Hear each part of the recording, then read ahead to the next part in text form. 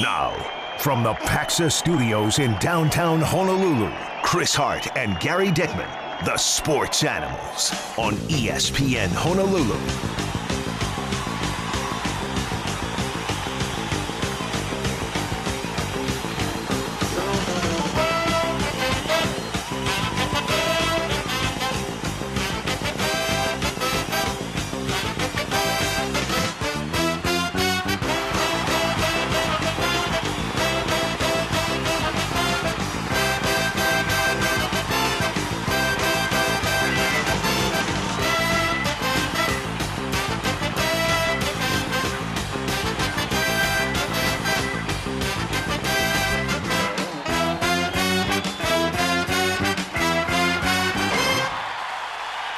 Happy World Compliment Day. Yes, it's finally here. World Compliment Day. I'm going to give you a compliment. You have to think of one, don't Sorry, you? Try to... I was going to take one from Seinfeld. You're me so good looking. That's a very nice T-shirt you're wearing today. Where did you get it, Gary? Hey, I just got I was leaving my house yesterday, and a guy from UPS was literally in my doorway handing me an envelope from Iona, and they hooked me up with 4 really, really cool Iona basketball shirts. So, yeah, really, really cool. They gave me some when they were here, and the guy once mentioned he would send me something. I didn't even expect it anymore, and they gave me some nice ones. So, yes, Iona basketball. 9-game winning streak. Wow, that's Would you say that who's the coach of Iona basketball? Rick Pitino. And he's your friend? Oh yeah, we texted a few weeks ago. You know what he texted? That was in a way that was a compliment. I was saying, look how what a wonderful person you are. You know, a great guy, a great human being like Rick Pitino. Chris, you got World Compliment Day mixed up with World Backhanded Compliment Day. There's 2 different things, totally. You can compliment me now. Now go. Here's your compliment. Well, you're not that fat. You can say that to me, and I'd say, "Oh, thank you for the compliment." You are the most knowledgeable sports person that I'm talking to right now. That's a backhanded compliment right there. Oh, man. Yep. Okay, let's go. Top headlines. We've got Rainbow Warrior Volleyball tonight. Pepperdine's in town. Number 7 Pepperdine. And we got some action at Simplify Arena at the Stan Sheriff Center. I'm going to go out on a limb here and say it's going to be an hour and 42-minute match in the sweep tonight. You know, the last week was an hour 32, an hour 37. Huh? Of course. How can you not? How can you not predict a sweep with this team? Until proven otherwise. Yeah, but you might be getting a little crazy there with the sweep talk. Watch this team? You know what I'm wondering is Jakob Tella going to play tonight? Yeah, and we're hoping to get Tiff Wells on the show tomorrow. We'll be doing the broadcast, obviously, tonight and Friday. But, yeah, that's a concern, I think. And Charlie talked about it at last week's call, the coach, that, he does have some knee issues. It's out of caution that they're keeping him out, but they've been keeping him out a long time. And I guess it's smart, even if it's just something minor. And I hope it's nothing more. We have no reason to believe it's anything more. But tonight is against the 7th-ranked team in Pepperdine. It's not Concordia Irvine. It's not LIU. This is probably the best team they played this year. Stanford was ranked at the time, but Pepperdine is the real deal. So I am curious about that as well. Okay, Aaron Rodgers, as we know, has emerged from the dark, and the big he was on a podcast talking about his decision that he has to make, and the big news is that it wasn't Pat McAfee's podcast. He changed podcasters. Wow. That was the big news. Wouldn't it be funny if he makes a decision and said, I've decided to take my talents to South Beach? Actually, it wouldn't be funny because we have a quarterback there. Well, they have a quarterback there. Yeah, he's in this podcast. He realizes the whole Brett Favre situation. He says, I remember before Favre retired, there were times in April and May we weren't sure if he was going to come back because he didn't come to any of the off-season program. Sound familiar? Yes. Then in 2008, he actually did retire in March and then said, no, in June after OTAs. I actually want to come back and play. That's when they traded to the Jets. So there was obviously a lot of tension that summer. You know, Aaron Rodgers can do whatever he wants, but he's got to make a decision. I mean, for the team's sake, the league year starts March 15th, is it? Free agency starts March 15th. The year starts, I believe, on March 4th, I believe. The year, but free agency is on the 15th. Okay. That's free agency begins when the league year begins, I believe. But anyway, Okay. we're talking about a couple of days. You got to make a decision by then at least. I mean, you got the combine coming up. Your team needs to know what to do. I mean, sorry it's a tough decision for you, but you got to make a decision. At some point you have to take into consideration the people you work with, your teammates, the fans, the NFL. I mean, it's more than just about you. You got to make a decision. And I doubt, to me at least, in my opinion, I doubt that the next 10 days or so are going to determine what he does. He's got to have a good idea about it by now, if not a definite idea. But maybe he's doing things on his terms, and will, have it unveiled the way he wants. So I don't think it'll be a big production or anything like that. So I don't know if it's accurate, but there was talk last week that he put his house up for sale in the Green Bay area. That would be an indicator. Yeah, but that doesn't mean anything. Well, it could really, mean something. Yeah, it could mean he's not going to live there next year, which means he won't be playing there next year. Yeah, actually, with the way real estate prices are right now, I mean, he could get a lot more if he waited until the market kind of rebounded. but yeah, this is the Brett Favre situation all over again. It really is.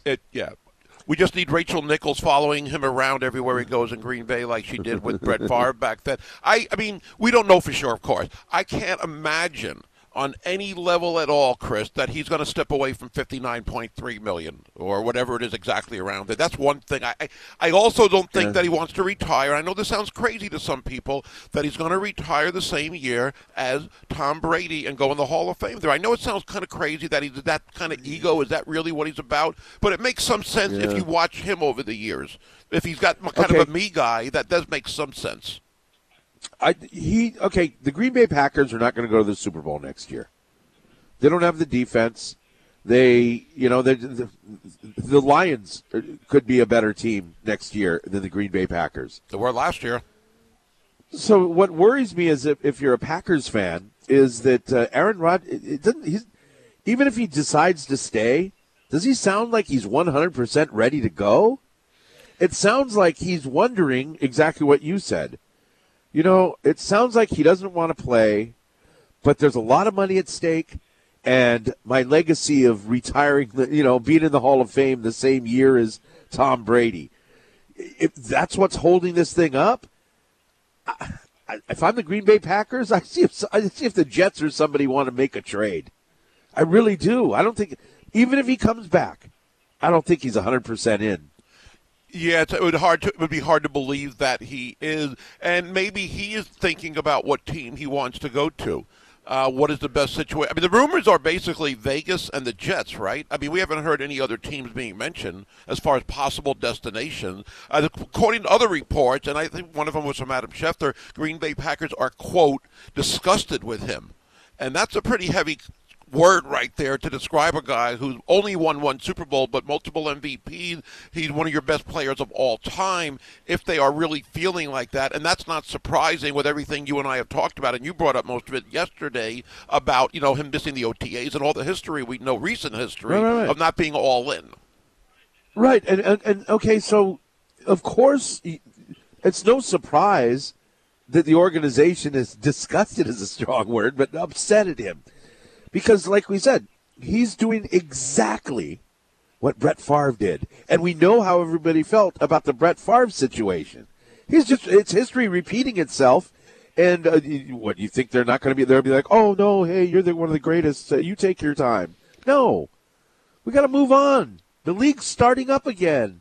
Let's go. Brett Favre was not welcomed back with open arms initially When he left, it wasn't like everybody was that sad because of how he handled things. And you're right, with the similarities there, I don't know if Aaron Rodgers cares about it. I'm sure he does. He doesn't want to be viewed as a bad person or a villain after leaving, if he does. So I think there are similarities where, and again, he has mentioned it himself, and that was not a happy ending for Brett Favre as far as Green Bay is concerned. Took him a while before he came back, and they welcomed him and had a ceremony and all that good stuff for him. Yeah. Just don't show up anywhere in public in Mississippi. That about to say, yes. All right, as we move on, I don't know if you caught this in the Honolulu Star-Advertiser yesterday, but it seems like the cost of the new Aloha Stadium is going up already. What a shock. Oh, boy. How Governor many times Green. will you be saying this in the next year or two? Governor Green. Okay, so initially he was on the Spotlight Hawaii program. That's something the Star Advertiser does, a video deal they do. I haven't seen it yet, but I want to check it out. So on this is he initially said the new Aloha Stadium could cost $400 million to $450 million. And then later on, I guess, in the show, he says it's going to be under $500 million. Okay? So remember that number. I'm not putting this on the governor because I don't know exactly how this works. It would have been cheaper if Glenn Mackay had actually, did the bill the correct way the first time and didn't have it delayed a year. But I just hope in 5 years they go, hey, you know what? This thing is costing $800 million because of supply chain or whatever it is. Just remember that number. Remember the original number for the rail? I don't, but it was doubled at least. Right, and and we're still not done. But anyway, so now it's under $500 million for an Aloha Stadium that could used by children, high school students, and concert goers, and possibly attract international rugby and U.S. soccer. Yeah. That's the right thing to say. I mean, it has a nice sound to it with children involved and everything like that. And I'll say what I've said for the last how many months. Wake me when they break ground.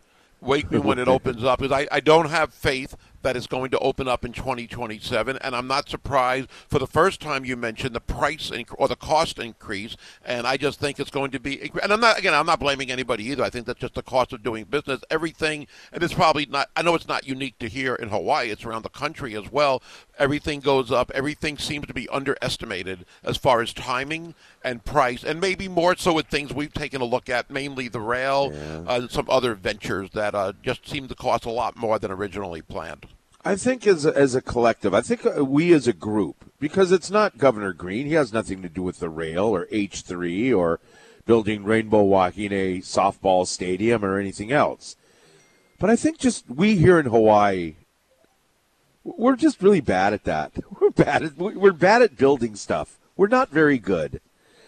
Now, the governor, probably wearing his reverse print Aloha shirt and a sport coat over it, suggested that, this is from the Star Advertiser, Dan Nakaso, suggested the future of Aloha Stadium is connected to the Senate confirmations of some of his other cabinet nominees, including Chris Sadayasu to run the D-bed, Keith Reagan, the comptroller for Department of Accounting, blah, blah, blah. What he's getting at is he's saying D-bed is already playing a key role in the future of Aloha Stadium. Get this. I can't build a stadium if I don't have a DAGS director and if I don't have a land use group and I don't have the people in place on housing. So he's trying to get, remember he was trying to get Ikaika Anderson in, and they Ikaika Anderson eventually just said, hey, I'm not in, forget it. I don't want to, nobody likes me and I don't want to do it anyway. So what the governor is saying is, hey, I want to move forward, but this is a political thing. You won't let me hire the people I want to hire, so I can't move forward. I'd love to hear what the other the people in the ledge have to say about that, or the city council, or whoever's doing all of this stuff. Yeah, I did. Right? Yeah, I did see that over the weekend. Wouldn't be the city council, I don't think. Anyway, you see, so he's saying, hey, I want to move forward, guys. Everybody, I want to move forward. They won't let me. It's just politics all over again, I guess. Wasn't one of his slogans where you can't keep doing things the same way, the old way's not working, word to that effect? That's every politician. Yeah, every really. politician against an incumbent, that's what they say. It's time for change. Yeah, right. 17 minutes after the hour with the Sports Animals here on ESPN Honolulu. Weather-wise, today it's going to be, actually today and tomorrow going to be windy with more passing showers. We'll have a traffic update next on ESPN Honolulu.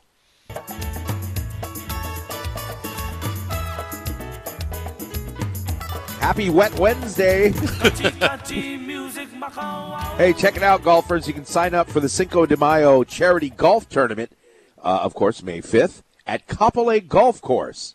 Now, four golfers will have a chance to win $1 million, and everyone will have a shot at winning a Ram truck. To get details, visit GivingHopeHawaii.org. Giving Hope Hawaii provides food and support for those in need on the windward side. So they got a big Cinco de Mayo golf tournament. Great golf course out at Kapolei. Don't go in the rough. I won't. We did our show there once. It was several years ago now. We did. I remember. Yeah, there was I think it was a benefit for UA, some kind of. I'm not sure which. If it was a booster deal or some kind of foundation having a benefit thing going on, and we did our show there. I remember. Oh wow. All right. 808-296-1420, the number to text or call in this morning. I believe we've got more Rainbow Warrior volleyball tickets to give away, don't we? I believe we do, yes. And, again, number 7 team in Pepperdine tonight. So the competition is starting to get a lot tougher, really, for the rest of the season, including the NCAA tournament in May. And I'm already penciling that in. But, yeah, Pepperdine tonight and tomorrow. You know, one of the other headlines, I think, also UH basketball. And we are in March. So March Madness technically started a couple of days ago around the country, but for Hawaii basketball, it's really something that with 2 games left in the season, that after tomorrow, we might not have a clearer picture of where Hawaii's going to end up. For both, well, especially for the men, even for the women. With 1 game left, teams are going to be so bunched up. As we've said, 5 teams within 1 game of each other of first place. 3 tied for first, 13-5, and then you have Hawaii and Fullerton at 12-6. That's incredible to say that. So, yeah, these games are going to mean a lot. CSUN tomorrow, and again, a game that Hawaii should win, but there is no such thing as penciling in or should win in this conference, especially this year. The latest we hear about Bernardo da Silva is that he's day-to-day. He's on the trip, of course, and they hope that he will play, but it doesn't. You can't really sense either way whether he will or won't. It's probably going to be what they call a game-time decision. I like how the Bows are trending on the road this year. What is their road record? I don't mean to put you on the spot, but it seems, isn't it better than 500 on the road this year? It's got to be. I know the last couple of trips, it seems we've split at home and swept on the road. Yeah, I'll think I'll get in just a second. They have done a good job on the road. I mean, they swept the road trip the last time they were out when they beat Long Beach State and CSU Bakersfield. And especially with Long Beach State, that is saying a lot. So, yeah, they've done a really good job on the road. I mean, when you have a good record like, 12-6, you should have a good road record, but that hasn't always been the case. So, the 2-game winning streak on the road, let's hope it's street tonight. Yeah. Tomorrow night, excuse me. Uh-huh.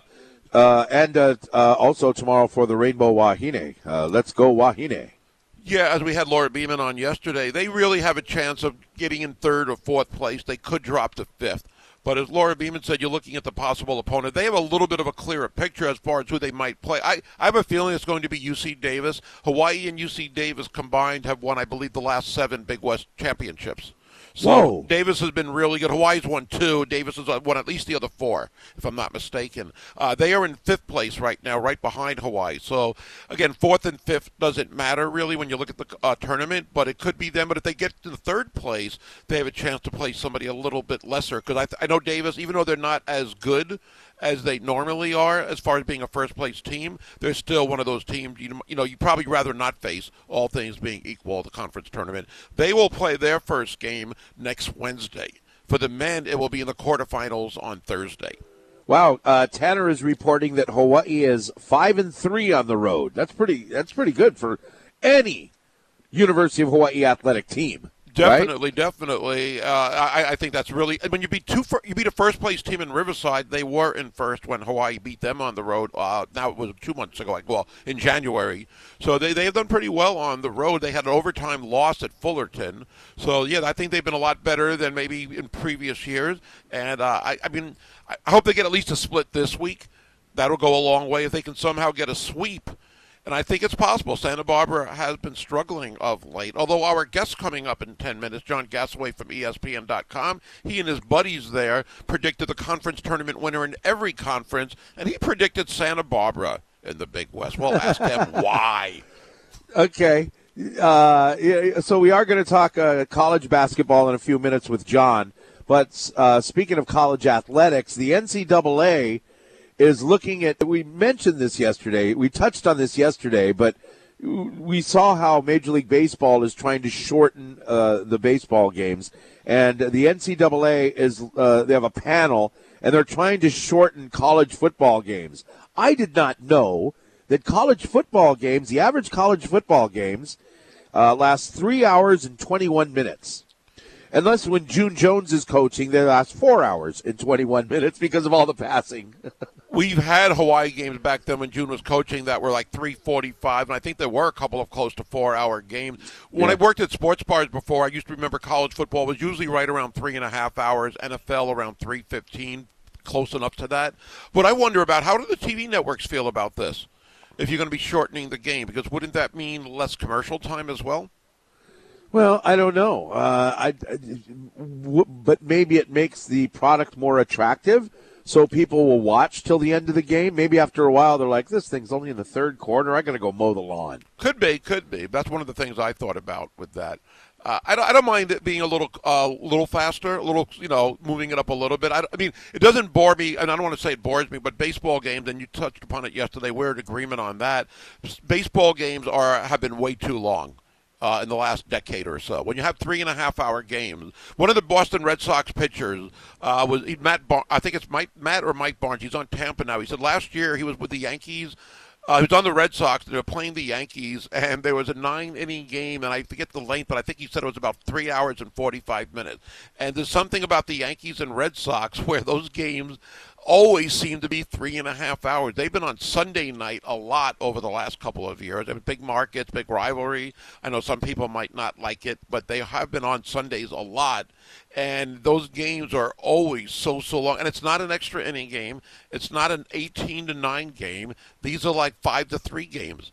And it's just too much. So some of the things baseball's doing, we can get into that a little bit later, shortening the game, I think is a good thing, even though it's kind of weird and it'll be different, especially for the traditionalist of baseball. But for college football, I don't really think, for the most part, that it's too long. 3.5 hours isn't too bad. And I think one of the reasons, the main reason, I guess, that it's longer than an NFL game is that you stop the clock on first down, at least for a little while, where the NFL, of course, they don't.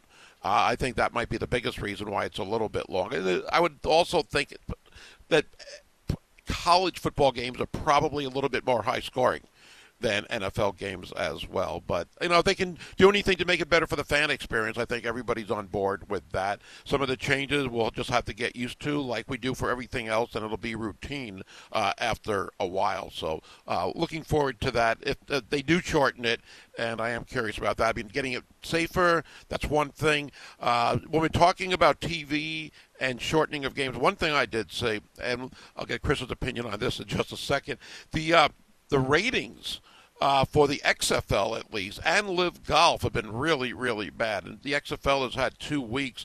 Their ratings dropped by over 50%, more than they dropped the last time around when they had the XFL. And for Live Golf, and I had even forgotten it was going on last week, maybe because there's so many other things going on, but that really took a back seat as well. Their ratings were just awful. But it is March, which means it is March Madness, so we got a lot to talk about with college basketball tournaments. Everybody's regular season will end by this Sunday. Hey, attention golfers, sign up for the Cinco de Mayo charity golf tournament May 5th at the Kapolei Golf Course. Chris told you about it before, and that sounds like a really cool event with a lot of great prizes at stake as well. All right, John Gasaway is coming up next here on ESPN Honolulu.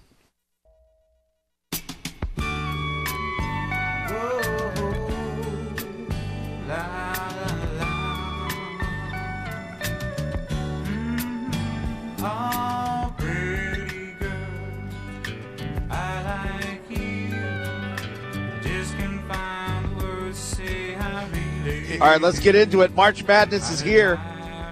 John Gasaway, ESPN.com, right now. John, I know it sounds great just hearing that it is March. March Madness officially started a couple of days ago with some of the other conference tournaments. I'll start with this. Who do you have right now as the bubble team, the team that can either make their way in or play themselves out with a little over a week left before the Selection Sunday show? Excellent question. Too many candidates to mention during a tidy interview, but let's start with some of the usual suspects and look at teams like Oklahoma State that has fallen on hard times, North Carolina most famously, although they've won a couple in a row, they're still more or less in the same spot. Staying in the ACC.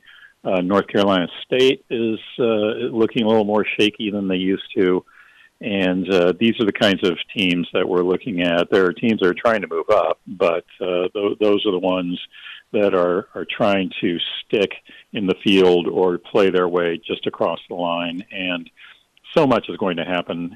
We've got 11 days until Selection Sunday. That's an eternity, so a lot of basketball left to be played. I know North Carolina, as you mentioned, they beat Florida State the other day. Florida State is not that good this year, but isn't it kind of cool in a way that North Carolina's future or their chance of playing in the NCAA tournament might come down to the Duke game coming up? Yeah, I mean, that. How often do we get to see North Carolina Duke be a bubble game? It's a bubble game, of course, for the Tar Heels alone. Duke is already a lock at Bubble Watch at ESPN. But the Tar Heels need that. They'll be playing at home. If they lost, that would be a problem in any year, more so this year because the ACC is so weak. It's very unusual. Ordinarily, we would say, oh, no problem. North Carolina, go to Greensboro, go to the ACC tournament, win some games, go on a run. Depending on the bracket, which is very much up in the air, the team that the Tar Heels get first out of the box will not be a great deal of help to their tournament chances. And even after a potential win, they still might not be facing somebody that's going to give them a nice boost. So they could really use that win against Duke in addition to, it's an ancient rival and they want to anyway. It would really help their tournament chances. You mentioned how the ACC is kind of weak, and if I had 6 or 7 guesses before I looked this up the other day, I would never have guessed that the first-place team in the ACC is Pittsburgh. I had to give a double take, and I know they would have been playing better, and they're ranked this week, but I would not have guessed them. I would have guessed maybe a Virginia or maybe even a Miami who's up there, but that is just something when you think about Pittsburgh being the number one team in that conference, and it is a weak conference overall compared to recent years. I also want to ask you, John, about Kentucky. I know they are ranked. They've been playing better of late. Are they a bubble team? No, they're not a bubble team anymore. They were as recently as 2 weeks ago, a little more than 2 weeks, and they've been playing much better. And it's funny how these things swing because they were absolutely a bubble team. They easily could have missed the tournament entirely if they kept on the track they were on. And now, of all things, Kentucky is actually being underrated by the mock brackets. How often do you get to say that about a UK team? Mock brackets have them about a 7, and that's really too low. They're holding a bad loss at home against South Carolina, that was a terrible loss. But you're talking about a team that swept Tennessee that's been looking fantastic lately. They would be one of the strongest 7 seeds we've seen in a long time. We'll have to see where they actually land, but they're safely in the tournament at this point. We are talking college basketball with John Gasaway from ESPN.com with the Sports Animals on ESPN Honolulu via the Aloha Kia hotline. Who would you have as of right now, and I know it can change because it's been changing every week in the rankings, but who would you have as the 4 number 1 seeds as of today? Well, certainly Alabama and Houston would have to do some very extreme and dire things to fall out of a 1 seed. Kansas is looking increasingly that way. Past that, it gets interesting. I know that people have feelings about UCLA, who just looks beautiful in terms of the numbers. If you're doing it strictly by what's on the team sheets that the NCAA uses, it would pretty much be done and dusted as far as UCLA. but a lot of support for Purdue. Maybe another Big 12 team, and Gonzaga has been looking very good of late. They can't get all the way to the one line, but there'll be some fun discussions around those four top seeds. There always is that kind of debate, and it's part of the sport. I love it.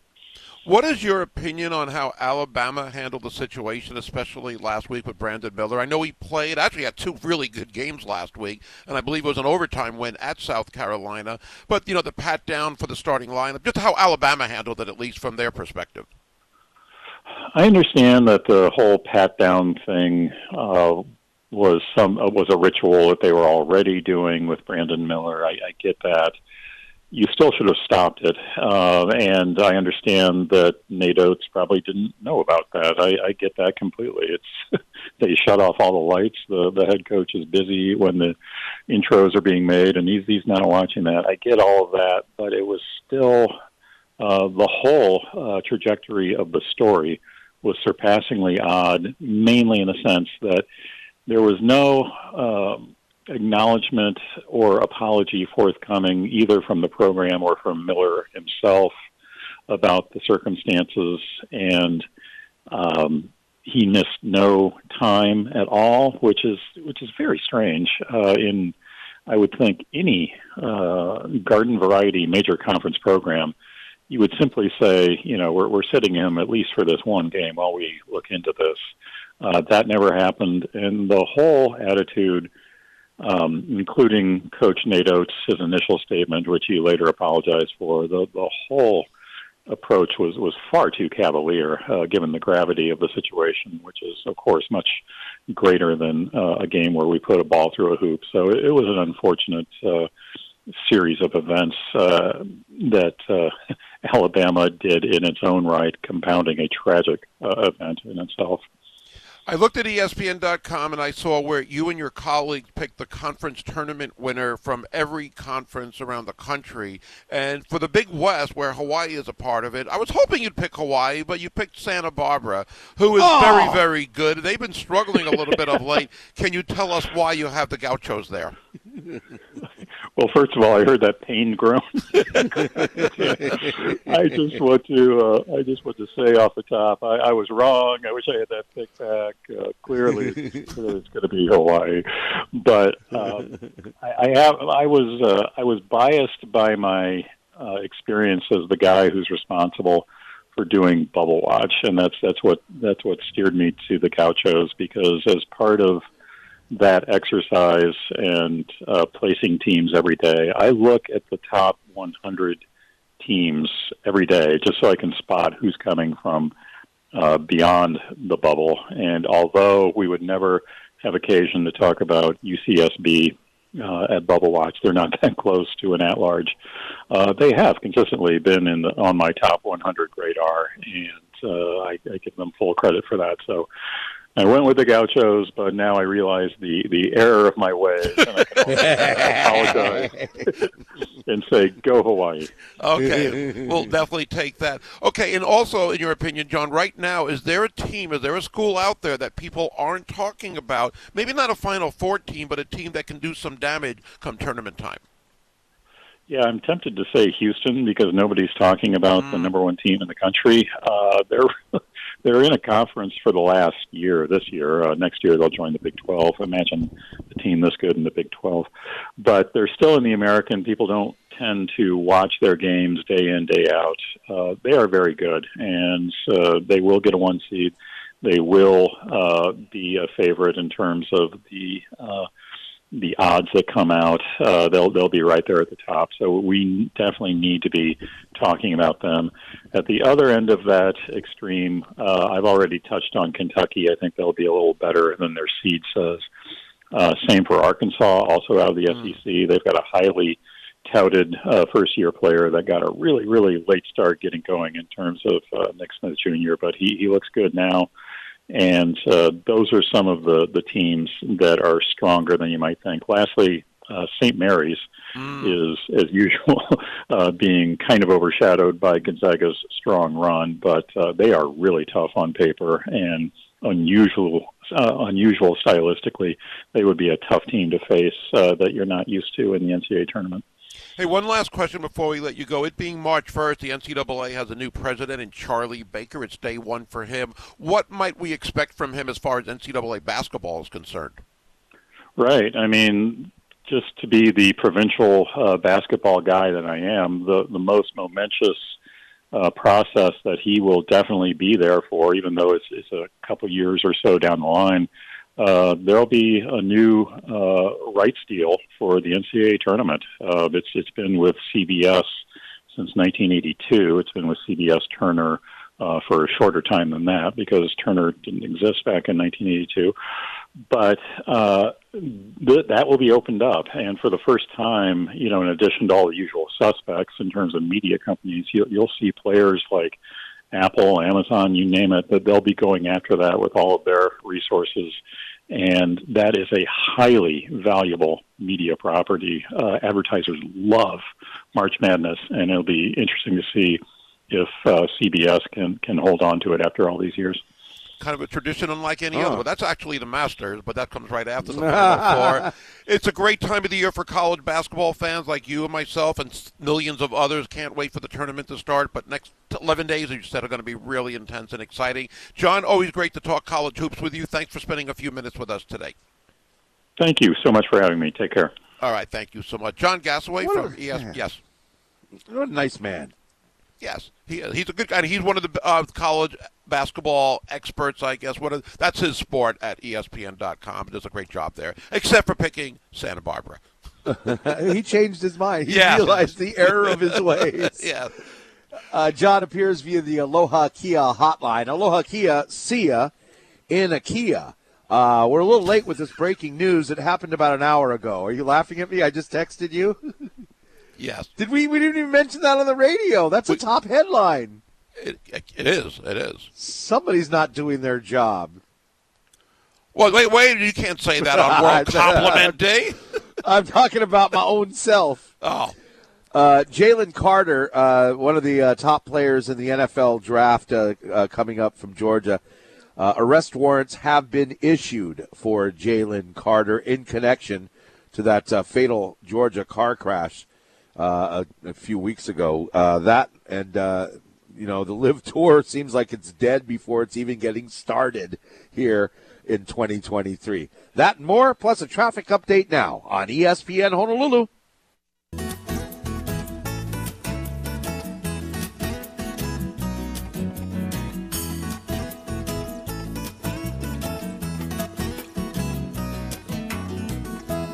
Hey, where do we go? Day when rains came down in a hollow, playing a new game. About 51 minutes ago, I was told of arrest warrants for NFL draft prospect Jalen Carter, and for some reason it didn't get on the headlines. It ended up on the editing room floor, as they say. Man, it was such a sad story to hear. How long was it? A month ago, Gary, with the Georgia car crash? Late January. It was the day of their celebration of winning the national championship, and later on that night, a staffer and a couple of players were involved in that fatal accident. Coach, right? So then they find out that there was an accident, and the driver. There's a couple of people died. Recruiting analyst Chandler LaCroix and a Georgia player, Devin Willock, both passed away in the crash. And they found LaCroix was driving, and she was drunk. And so you thought, oh, what a horrible tragedy, of course. I mean, it's horrible. And now, I guess Jalen Carter originally, now Jalen Carter is, he'd be the best player in this draft.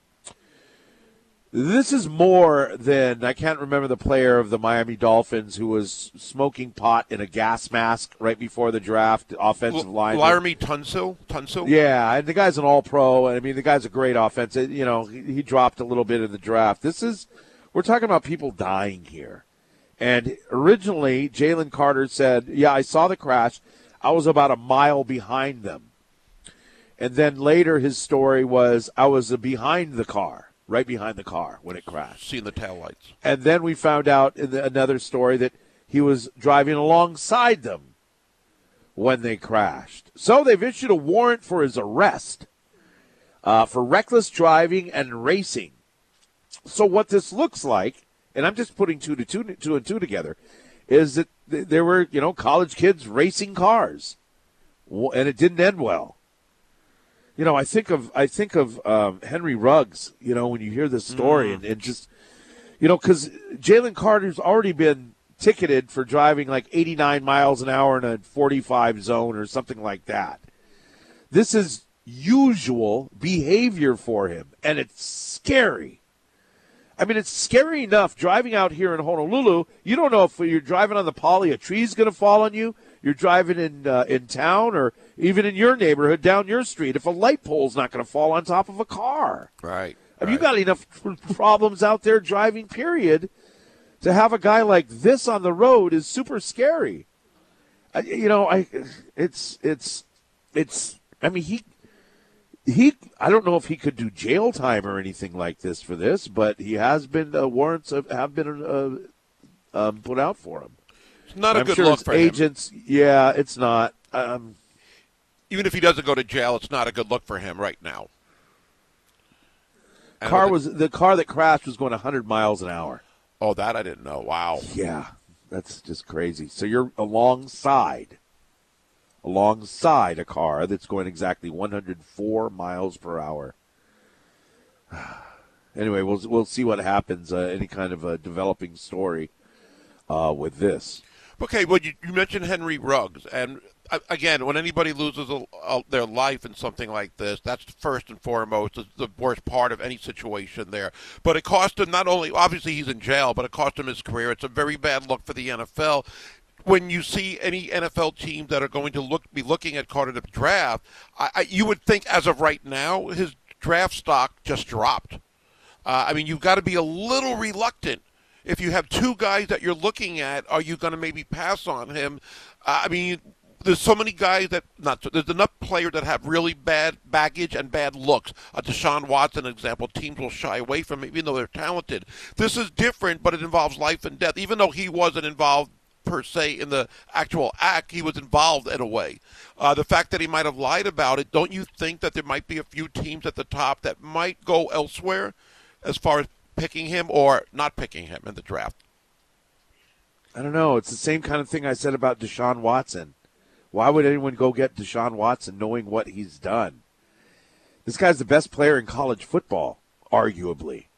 Somebody will take him. He might drop a little. Somebody will take him. He's still a top 10 player. Because we believe in giving second chances. We're working with Jalen and his addiction to speed or something. I can hear the press conference now, but I hate to admit it because I didn't think anyone would want a Deshaun Watson on their team. Right. So I just think that if you can play, they're going to take you. And They'll come up with something. They'll come up with something that says, "Hey, you know what? It's okay. We're all about second chances." Henry Ruggs, well, again, he's in jail. He was involved more directly than Carter is. He killed somebody. Yeah, that's a big killed difference. Somebody. That's a big difference. But the fact that he has a history of going 89 and 45 right. zone, as you said, maybe lying about the situation. Again, it's not a good look right now. Maybe it'll go away in time a little bit, but I think right now it could potentially cost him money and some draft spots, at least at the top of the draft. We just got a great text, and thank you for texting in. The texter says, why do they make cars that go 104 miles an hour? If there's some golf carts that have something on it when you're like driving down a hill or you're driving in an area of the snack bar, all of a sudden there's something that makes your car some kind of controller that your car automatically slows down. It's a GPS thing. Why don't they make cars top speeds 60 miles an hour? It's a top speed. That's a great text. Thank you very much. Yeah, it is. Top headlines, and are we looking at the death already of the Live Golf Tour? That's coming up with the Sports Animals on this hump day on ESPN Honolulu.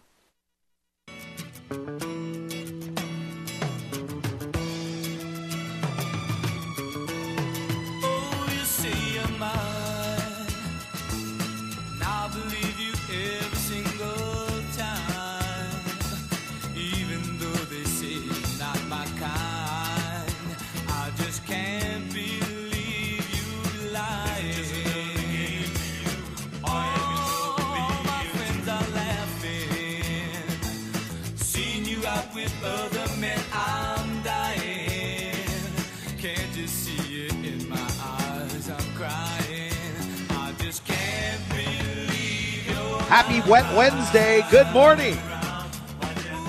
It's going to be like this all day today and tomorrow. We've got some passing showers and wind. I kind of like it. It's just the road conditions, I hope, are super safe out there. We'll get you updated on traffic again in a few minutes and all morning long here on ESPN Honolulu. Top stories today that we're following is, as you heard a few minutes ago, Jalen Carter, the probably top prospect in the NFL draft coming up, defensive lineman from Georgia. Arrest warrants have been sent out for him in connection for lying to police in connection to that horrific accident with Georgia about a month ago. Tanner Hayworth at the Sports Animals News Desk. Tanner? So to add on to this Jalen Carter news, it's not more than just someone being drafted lower, whether or not he will be drafted or not. There's a lot of implication that comes out from this article from the Atlanta Journal-Constitution. I think that was what it is. I can't remember off the top of my head. Yes. But so Shahan Jayaraja from CBS Sports has a good Twitter thread about this, where he talks about, one, the vehicle Carter used while illegally drag racing during the fatal incident was given to him as part of an NIL deal. So that's one thing. So maybe NILs. And Athens PD appeared to claim a one-car accident despite mountains of evidence from the time of the crash that there were other high-profile people involved. It's unclear any of this would have come to light if not for the AJC's reporting. And then adding onto it, the Athens-Clarke County Police Department only issued the warrant for Carter's arrest barely an hour after the AJC's expansive story dropped. So there might be, thank you, Tanner, there might be a police cover-up is what this looks like. Ooh, I didn't think of it that. I mean, you might be right. I was just thinking of it that they just weren't aware of his involvement until the newspaper did their No, the police were on the scene. What he just said was that there were other people there, and they didn't report it. Because this entire time we've been operating with the idea that the accident happened and that no one else was there. Yes. Yeah. And only now, after this report comes out, then Jalen Carter gets a warrant for arrest. Only barely an hour after the story dropped that he was there. By the way, another interesting thing to look at, when Kirby Smart first took the job at Georgia, this is also from Shahan Jayaraja from CBS Sports. When Kirby Smart took the job at Georgia, one of the first things he did was advocated for changing Georgia's open records law from a 3 to 90-day waiting period for athletics records requests. What does that mean? So basically, it's delaying the how quickly stuff gets into open records. Like something like this.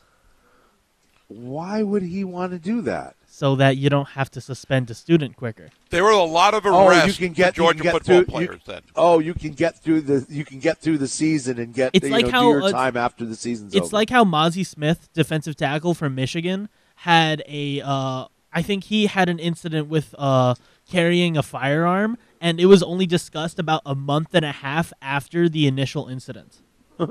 Wow. Amazing. So it's something that happens around the country. Right. And unfortunately, now it's happening with a number one prospect in college football. So it's going to be interesting to see, like how you were mentioning with the Deshaun Watson story, see whose moralities are going to be tested in the NFL draft here. How many SEC football players in the last 10 years have been on arrest list, or when you look at the transaction wire or transaction wires about players getting in trouble? Remember when the player from Alabama got caught with a gun in his car and Nick Saban kind of played it down like 2 years ago, 3 years ago? Florida had a number of arrests. Georgia had a number of arrests. LSU has had a number of arrests, including last month at a Mardi Gras celebration. Their star receiver was caught with a weapon on Bourbon Street. Well, Brandon Miller is still playing for Alabama. Yeah, another example. For the SEC, I mean, I think there's a couple of guesses why. They'll take anybody and everybody who's talented, regardless of their baggage or other activities, but it's happened a lot. I'm not trying to be...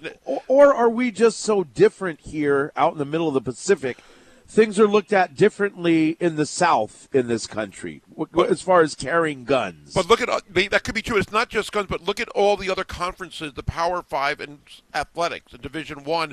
I don't remember seeing as many players arrested as SEC athletes over the last decade or two. It seems like it's so many more than any other conference. Not just and it might be the gun laws are a little bit different. They view it differently, but it's not only guns, assault, and just other things going on.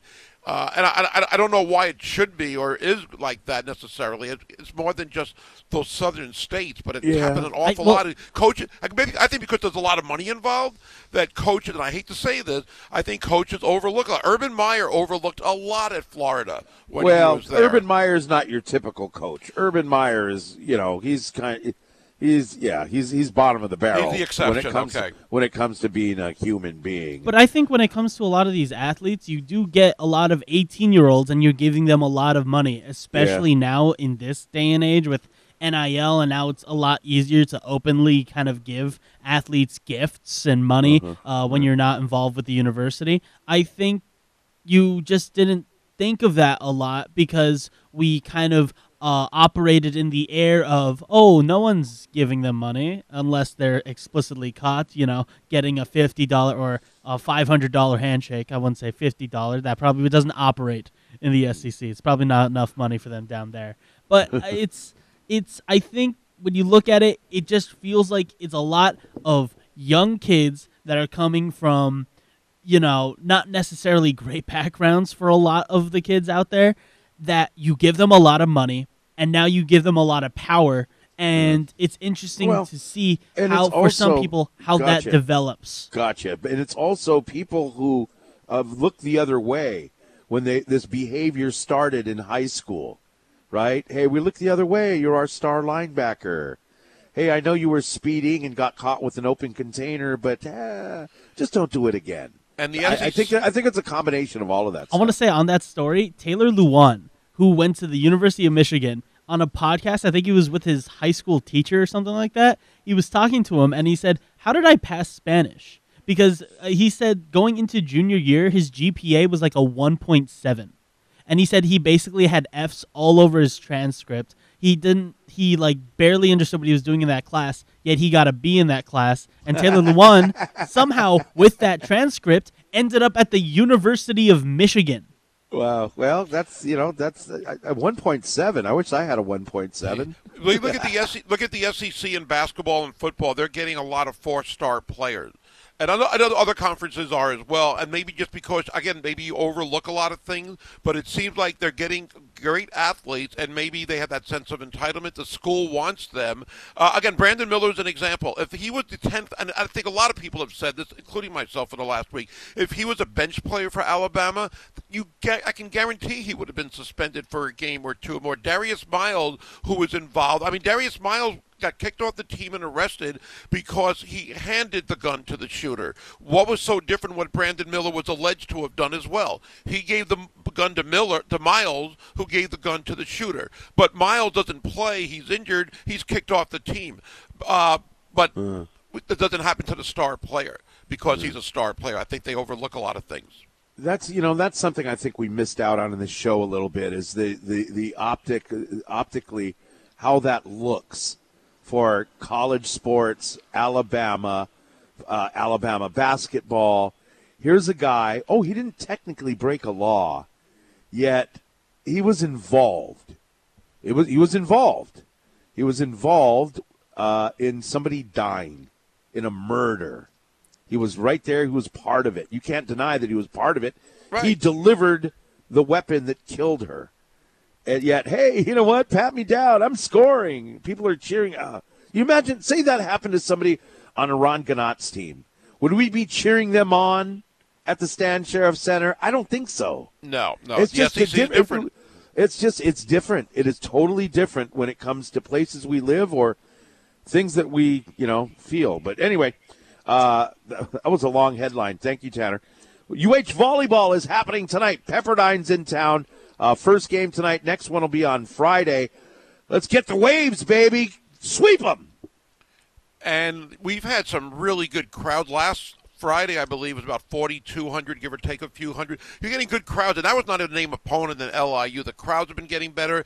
Number one team in the country, undefeated, of course, and now you're getting some bigger opponents, as we mentioned with Pepperdine this week. It does get a lot tougher, and I'm not going to guarantee a sweep. I'm not going to definitely predict one, but if history is an indicator, they probably will. I guess one of the questions we're wondering about, is brought up last hour, is will All-American setter Jakob Tella play tonight? Yeah, and we found out through Christian Shimabuku did a tweet from KHON saying that Charlie says he's not going to play till conference play. He's just sitting down, so it makes sense. We can win without him. We will need him when we do get into Big West play, because that's when the competition starts to get gnarly. It does make you wonder, again, it's smart to sit him if you can, but the competition getting so much tougher. We have like Penn State, UCLA, I believe, coming in for the tournament the next week or two. That, again, hopefully there's nothing that serious, but Charlie did indicate that he is dealing with some issues there. It's precautionary, yes, but hopefully he'll be 100% when he does play again. Yeah, and hopefully he's not rusty when he gets back. But, I mean, to win another national championship, I think you need Tella. And that's the goal. That's the goal, Yeah. and it's right in front of you right now. Yeah. All right. It looks like the Live Tour is – this is so sad. Okay, so the Live Tour debuted here in Hawaii, at least, and all over the country. It was on the CW. Yeah. And we have friends of the CW, so I don't want to – I feel bad for them. But it received their golf tournament on national television – received 291,000 viewers on Sunday. 291,000.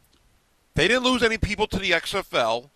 They might have lost some audience viewers through the NBA or college basketball, but it's not playoff time in college basketball yet, so it's a little surprising in that aspect. They lost them to the Honda Classic. They lost it to the PGA Tour. The Honda Classic got almost 10 times that amount of viewers. Not the Masters, not the Open, the Honda Classic, 2.38 million, and in fact, this is to put this into context. The Live Tour, the CW program, World's Funniest Animals, that had a bigger rating than the Live Tour. So that goes to show, I am really shocked. I thought people would check this out. I remember watching it on YouTube last year because they didn't have a TV deal. And on YouTube, it says how many people are watching, and it said like 40,000 people are watching. I'm thinking, around the world, 40,000 people are watching? That's it? Well, apparently that wasn't a typo or a mistake because nobody's watching the Live Tour. I'm sure Rory McIlroy and Tiger Woods and some other guys are going, ha, ha, ha. Sure, you guys are making a lot of money, but no one cares. But I wonder if that matters to the Saudis. I mean, the CW is probably getting paid a lot for the broadcast rights by the Live Tour people, and if they are that filthy rich, okay, the CW is not paying broadcast rights. No, they're not paying, but I'm sure they're getting money. They're getting money. No, right? no. The Live Tour couldn't get a TV deal, so they're buying the time. That's what I mean. Okay, so this is what they're doing. They're buying the time on the CW. They own the program. But if they're, we know how filthy rich they are, so maybe they can give more money than others might have for a similar product. Where even though the ratings aren't there, the CW is getting paid a lot. If a tree falls in the woods and no one's around, does it make a noise? No. If you pay $1 gazillion, and I know I've used that word a lot lately, gazillion, if you're paying millions and millions of dollars to get on television and no one is watching, nobody cares. You can pay even more money. You can pay as much money as you want to be on television, but if nobody cares, I mean, this is what's the purpose? What I think it's a slap in the face, and it's kind of a big wake up for Greg Norman and the Saudis. But I like the Live Tour. I like the competition. I like how they set everything up. I like the 54 holes. There's so much I like about it, but nobody else does. But what was their purpose initially? To just get TV ratings? I don't think that was it. It just seemed like they just wanted to get golfers away, and they just wanted to have their own golf tour. Yeah, they wanted to have their own golf tour. Yeah, maybe. All right. Stephen Tsai is set to join us next here on ESPN Honolulu on World Compliment Day. You're so sexy. Thank you. You have to give me a compliment now. I wasn't sure if you were talking to me or about Steven. That's why I was waiting for the next line to see if you were going to say Steven instead of Gary. Steven's kind of pretty cool himself, though. I mean, he's got that look. You know. We'll be right back on ESPN Honolulu.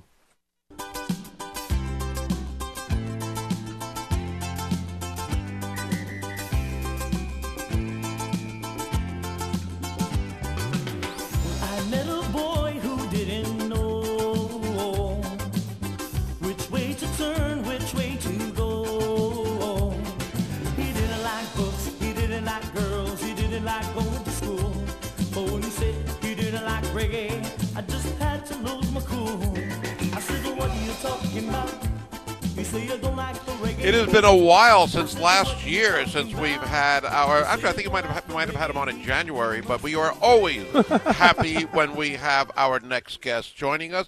The star, as Chris likes to say, the star advertiser. You see his name everywhere, covering all UH sports. Stephen Tsai joining us on ESPN Honolulu via the Aloha Kia hotline, away from football practice. Stephen, always great to talk to you. Who has impressed you the most? Wait a minute. Let's start from the beginning here. Where I know other guests come on and they do restaurant, preceded by restaurant ads or car ads or things like that. You got me on preceded by an ad for boogers. Clearing up boogers. Yeah. What are you talking about? Some ads that be preceding about how to clear your nose or something like that. So. I didn't hear that. We had our headphones off. That's right. So just a coincidence. So we should have started it out with, speaking of boogers, Stephen Tsai. Just a coincidence. We apologize. Greg McMackin, the late great McMackin, but Greg McMackin used to say that I was like a booger. He tried to flick me away, and I think can't get away. Couldn't get rid of me. So that was Greg McMackin. The lovely Greg McMackin. Yes, and we miss him definitely. So, who has impressed you the most so far at spring football practice? Well, the guy I thought was okay, but then apparently Timmy Chang says he's really, really okay. Is Devin Talafea, the tight end? He's only 200 pounds now, but he said by the time training camp rolls around, he will be 220. He's fast. He runs routes pretty well, and he also is a pretty good blocker. So when they're going to run and shoot, they're adding the tight end to this, and he looks like he's going to be that nice mix of a guy who's tall, fast, and if needed, can do a little blocking. Cool. How will the tight end be used more so? I mean, there's going to be more in blocking. Are they going to have a lot of pass routes for the tight end? How do you think they'll be used? Yeah, kind of the way Kansas City Chiefs try to use tight ends, and just get a guy out in space and everything. But if needed, can block and create a lot of mismatches, especially since a lot of teams are going with nickelbacks and dimebacks against slot receivers. So he'll be a really big slot receiver. And you remember the last big slot receiver UH had was some guy named Greg Salas. So I don't think Devin's going to be like that, but it gives you a little bit of options, a little bit different. But they are running the run and shoot, but they will have a lot of tight end type of receiving type tight ends out there. The thing that worries me about this is hopefully it's not the Jordan Murray thing, because in the preseason everyone was talking about Jordan Murray, and it never really worked out. So I hope this time this is the real deal.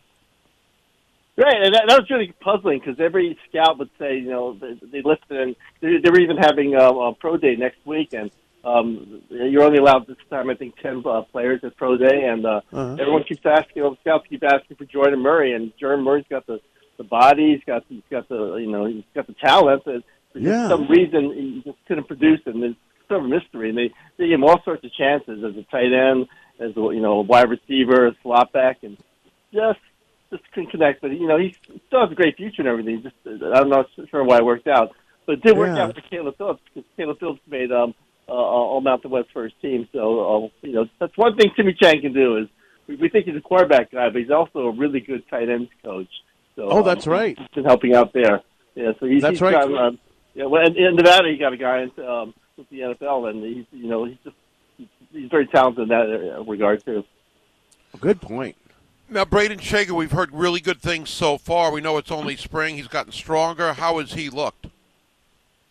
He's looking good. He's looking. He's got a strong arm. He's picking things up quickly. He's getting a lot of help. Dan Morrison, the old quarterback coach for UH, helped him down in Dallas, in the off season, and then the Vinny Passes came by last week. So he's just getting a lot of good instructions. Timmy's working with him every day, and they think you're going to be picking up speed. And the main thing wasn't his arm or just picking up the defense. The main thing was his footwork, and that's the one thing he's really picked up. Apparently, there's a lot of footwork that has to sync with the throws and everything, and he's really come along in that regard. And Joey Yellen's also doing a good job there too. So Joey kind of struggled last year, but I think kind of watching things from the sideline when you're sitting in the meetings, watching Braden, I think it's really helped him a lot, and they think he's going to be a lot more improved this year. Stephen Tsai with the Animals here on ESPN Honolulu. Timmy Chang, from what we've heard and what we've read from your numerous reports, is going to be a lot more hands-on with the quarterbacks and the offense this year. What have you seen, at least in practice, with Timmy Chang's involvement? Yeah, he's right there. He's in the middle. He's working with the quarterbacks, but he's also working with receivers. And after practices, he's talking to receivers. He's not just giving them tips on what to do on the field and everything. He's telling them how to prepare, even how to attack schoolwork and things like that. He's just really involved, and I think that was something he missed last year. And that was even goes back to I remember when Norm Chow was hired. Norm Chow says, look, I want a coach. I'm brought here to be a coach. I don't want to order fertilizer. And it's kind of, I guess, a metaphor for his tenure here. But I mean, there's so many things that Timmy Chang has to do that were not related to football. And then even when he was coaching, sort of overseeing everything. But now he actually works with the position groups. He's in the quarterback meetings, and he's working with receivers, and then Roman Sapolo's just doing an outstanding job with the offensive line. And they sent Roman Sapolo out to meet with Dennis McKnight, and you know how crazy Dennis McKnight is, and he's got everything. He's kind of showed Sapolo sort of the ways of the run and shoot, and I think everything's sort of now kind of coming together this spring. Wouldn't that be funny if like all of a sudden Roman Sapolo's like animated on the sideline like Dennis McKnight? He's all, "This is how I've been told to do it." Well, I guess as you know, his father's pretty calm. That's true. Polar opposite. But controlled aggression. So I don't think he'll be like that. Well, maybe he is like that, but he's a very calm guy. And he seems pretty mellow, yeah. What about very mature? What about defensively? What have you seen on defense? Anybody stand out there? Like defensive linemen. Well, they think they have a shot at JT. So he's out there at practice because he can still be out there at practice. But they think they have a shot of getting him, or they feel they're pretty close to getting him an exemption to come back. So hopefully that works out because he and Blessman were like two of the top defensive interior guys last year, and I think it'll be a big thing if they can get him back. But if not, they're bringing in new packages, and their cornerbacks look outstanding. Cam Stone from Chancellor, Wyoming is doing really well, and it looks like he's locked down one of the starting jobs. What defensive lineman were you talking about? John Tui. Tuipo. Gotcha. JT. Okay. I have trouble with his name, but the other thing too is they've got a guy from a transfer from UTEP, Justin Prince, and he looks wide, but he's really fast, and he's really kind of locked down. He's been playing as a starting safety in practices. There've been a lot of injuries and things like that, but he's looking really good. And he worked with Coach Brown before at UTEP, but he's looks like he's going to at least be in the mix there. Not only do you cover UH football and basketball and baseball and everything else, but you also obviously have some great articles, columns about other things going on here. And about Aloha Stadium, I want to ask you your opinion on this. Because we had Aloha to Aloha Stadium this past Saturday. Aloha for Aloha Stadium. I like Chris's version better, but The week before, they had the Great Aloha Run, and the runners were not allowed in the stadium because of the conditions. Why were they not allowed in then, but they were allowed in this past Saturday? I think it's money, right? When you pay money, you can go in there. Listen, after 12 past week, that you take inside tours and pay your way in. But and if the stadium is really condemned, like, where's the money going to? Like, what kind of fund is it going to? Anyway, the thing is, what that old saying needs to have? How can you miss it? How can you miss me if you won't go away? Or that's I think that's the problem with Aloha Stadium. It's, the thing was supposedly condemned 2 years ago, but I'm not really sure who condemned it because there's no yellow tape around the place, and I don't know, was it Glenn McKay or somebody just said, I declare you condemned, but I mean, I declare you condemned. Yeah, but the thing that happened this past Saturday, I mean, that was a nice little thing, but it's kind of like having a funeral for someone who died 2 years ago. Like, why is it still up? Why is this place still up? You got to raise it with a Z, and then you can raise it, AISE. So, I think that's my new bumper sticker. I think Bumper anyway, sticker. but I think that's yeah. But I think that's one of those things that they really need to. They need to tear down the thing and build it. I don't care what you do, but you got to build it already because what they have now at UH is not adequate. No, I totally agree with you there. Have you heard of any possible or definite candidates or applicants for the new athletic director's position? I'm not sure, but I think not that they made the rules sort of a little too tight, and I know there's room for wiggle room, but you know how things work at UH. There's not much wiggling, so there's just a lot of guys out there. And then I thought the intriguing one was the guy who worked with the Mavericks, George Killebrew. I'm not sure if he's still in the running or not, but he was intriguing because he was Mark Cuban's right-hand man, and he's a Punahou graduate. And initially I thought he was an intriguing candidate, but I'm not sure if he's still in the running for that. And another guy whose name comes up all the time is Jaron Akana, and I think he'd be kind of an interesting candidate because he's had, as you know, he's got a lot of ties in the NBA, and he's pretty sharp, and he's he's a local guy, so we'll see what happens.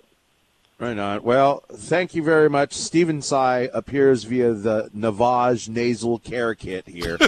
That's right. Hey, kids, keep your nose clean, all right? Steve, we appreciate and buy you. a paper every now and then because it pays for my eye surgery. So buy a paper every now and then. There you go. Well, at least do what I do. Look at it online. But thank you, Stephen. Thanks, Stephen. See you in Vegas next week. Thanks. That's the next commercial for the Star Advertiser. Yes. Buy a paper, young people. Buy a paper once in a while. Help out old Uncle Stephen. Stephen Tsai appears actually via the Aloha Kia hotline. At Aloha Kia, you know a guy. Yeah, always great talking with Stephen, and he'll be in Las Vegas covering Big West basketball, the tournament next week for UH men as they will start next week. So he's got a lot going on. But football, he's at every practice as well. Got a lot of inside information on what is going on behind and in front of the scenes as well. What does that mean? Well, I mean, he knows what's going on. Well, I mean, he knows what's going on, what people see as far as practice and the game, but he also knows what's going on behind the scenes that people aren't always aware of, like the athletic director position as an example. All right, more with the sports animals on the front of the scene coming up. Oh, boy. All right, let's check your traffic. And, hey, guys, keep the texts coming in. We see them. We'll get to them next on ESPN Honolulu.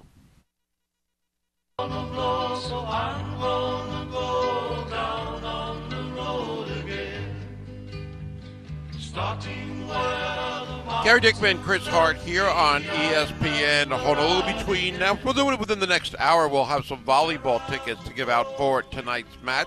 Hawaii going up against number 7 Pepperdine. We'll have Tiff Wells on the call starting at 6:50 tonight. It'll be Wednesday and Friday for Rainbow Warrior volleyball. Then, of course, Rainbow Wahine basketball Thursday and Saturday. CSUN tomorrow. And then Saturday night, it is senior night against Santa Barbara and those Lady Gauchos, I guess. And hopefully get a better seeding in the tournament with a couple of wins this week for the ladies. They came off a tough game on Saturday, of course, with that last-second loss in overtime to UC Irvine. Second time they've lost to Irvine in overtime. But so close and on the cusp. But right now in 4th place, hoping to get into that 3rd spot by the end of the regular season. Okay, guys, 808-296-1420. We've got Rainbow Warrior volleyball tickets to give away tonight. Let's do that in less than 8 minutes. In less than 8 minutes, we've got tickets to give away. What? You sound like Josh Green. Less than 500 million, but we're not really saying exactly when. But am I wearing a reverse print Aloha shirt with a sport coat over it? You just changed during that commercial break, and it looks like you were kind of close to that. You know what? It's cold. I had to put on a sweatshirt.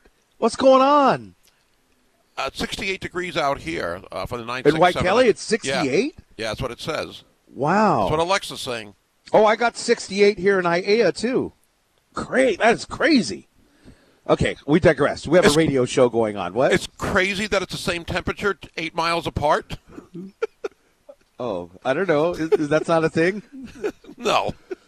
Oh, what are the odds? Hey, look, where Tanner is downtown, I'm sure it's a little hotter than it is out here. Or I'm not sure as cold. it's cooler in Waiua. You're probably right. Did people turn their radios on to hear this? Oh, of course. Yeah. Who wouldn't? Hey, yeah, who wouldn't? Thanks for texting in, guys. 808-296-1420. Let's see. Here's a text from the 313. What would you guys do if you were a head coach competing for a national championship and put in those situations? If you don't overlook, then you're no closer to victory.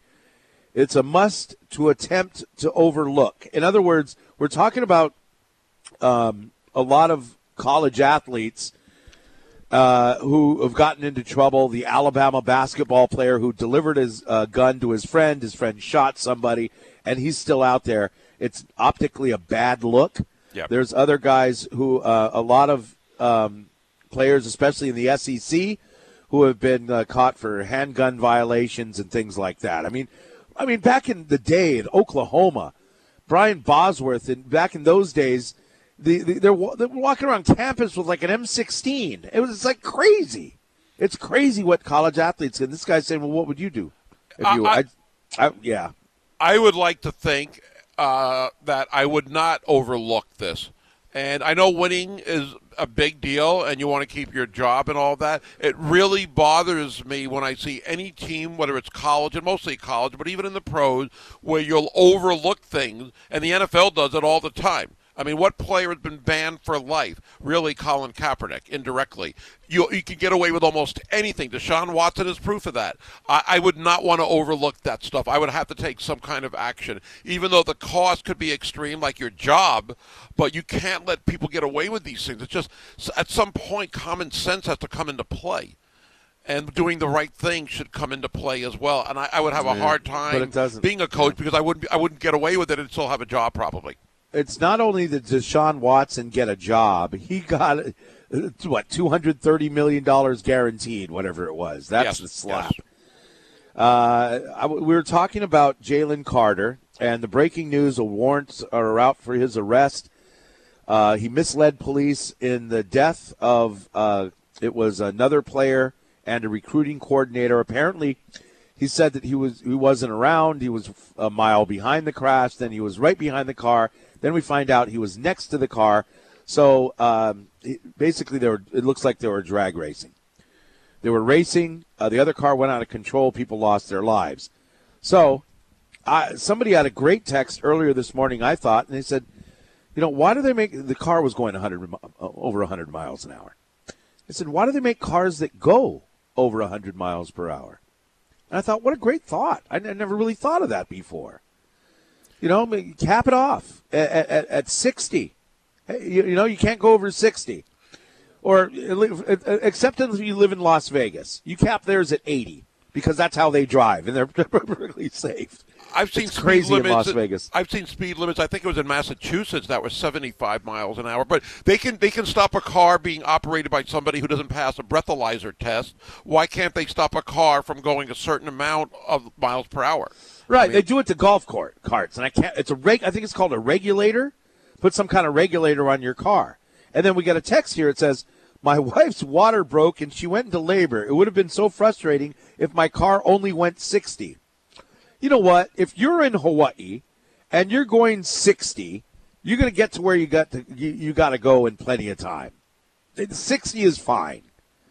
And then he says, shout out to HPD for escorting us after stopping me for speeding. Oh, it really happened. I thought he was just getting a for instance. But what I'm getting at is if your water breaks, and, I consider myself an expert with how many children I have. I thought your water broke.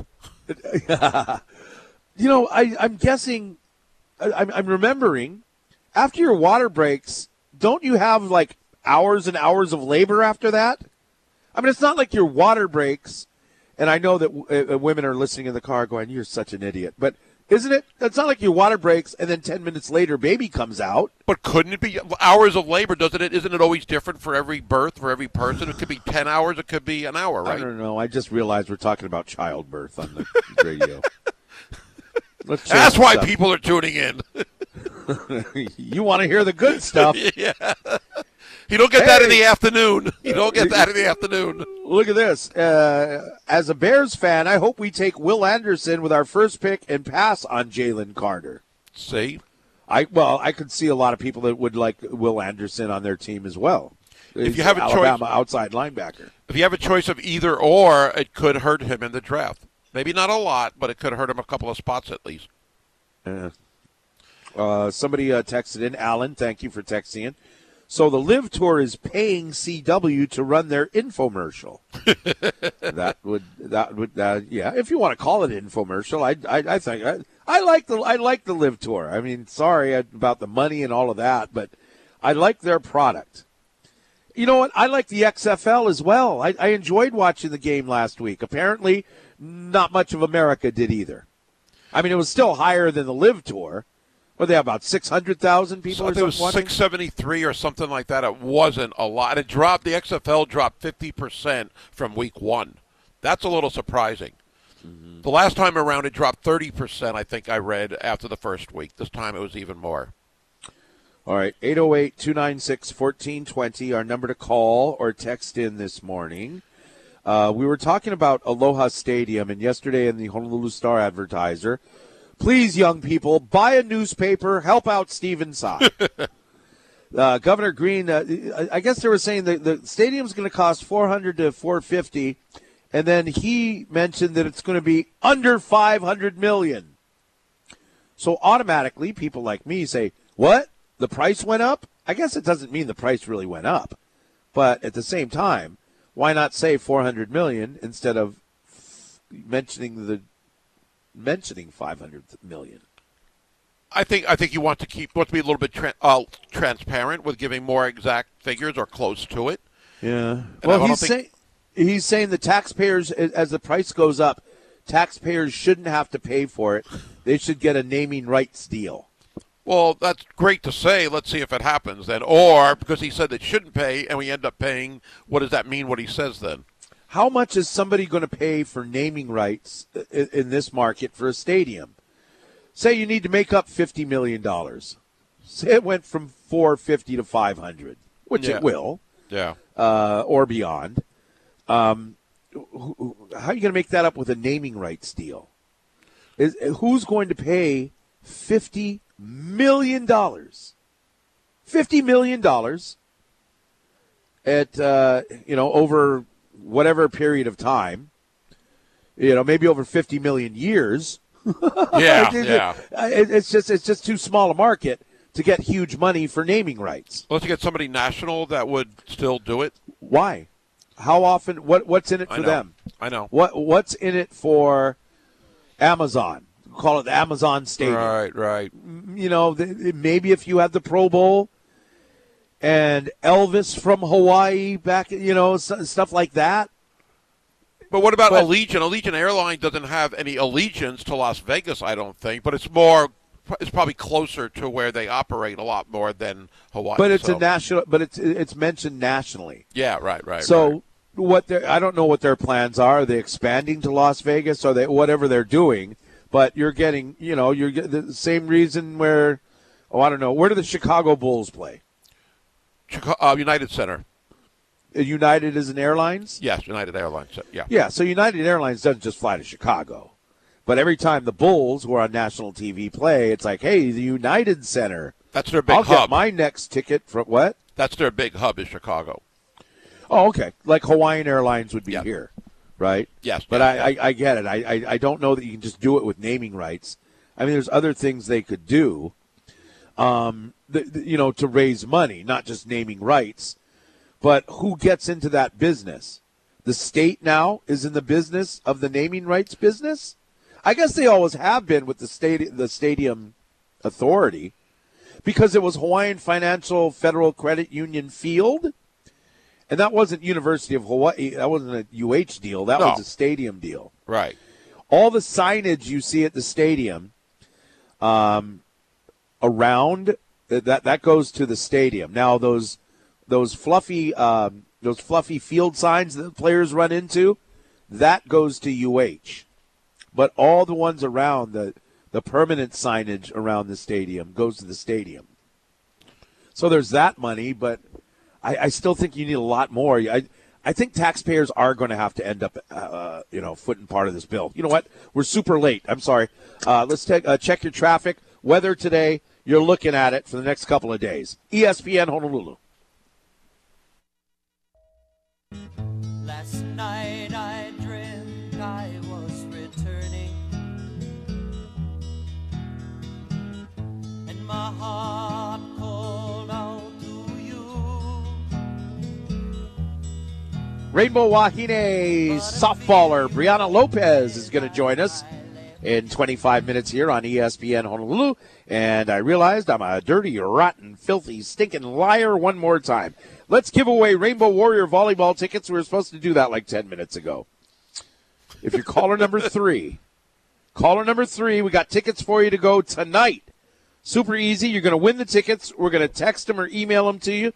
And you go down to the Stan Sheriff Center in Rudon, Hawaii against Pepperdine. Now you can hear that game on the radio here tonight on ESPN Honolulu. Or you can, better yet, show up and root on the Bows. So if you want tickets to tonight's game, caller number 3, we'll have a couple of tickets for you.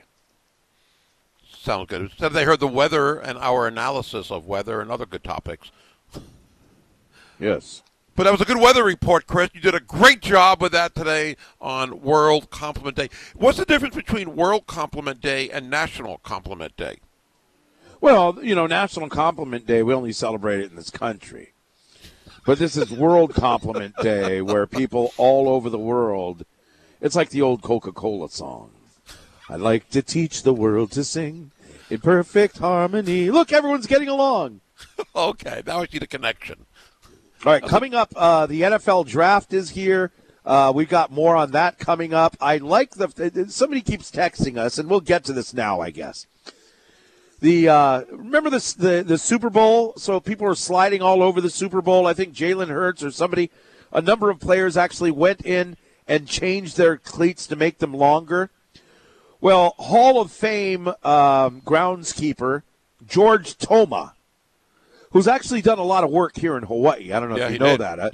Helped out Moanalua High School with their baseball field and a couple others.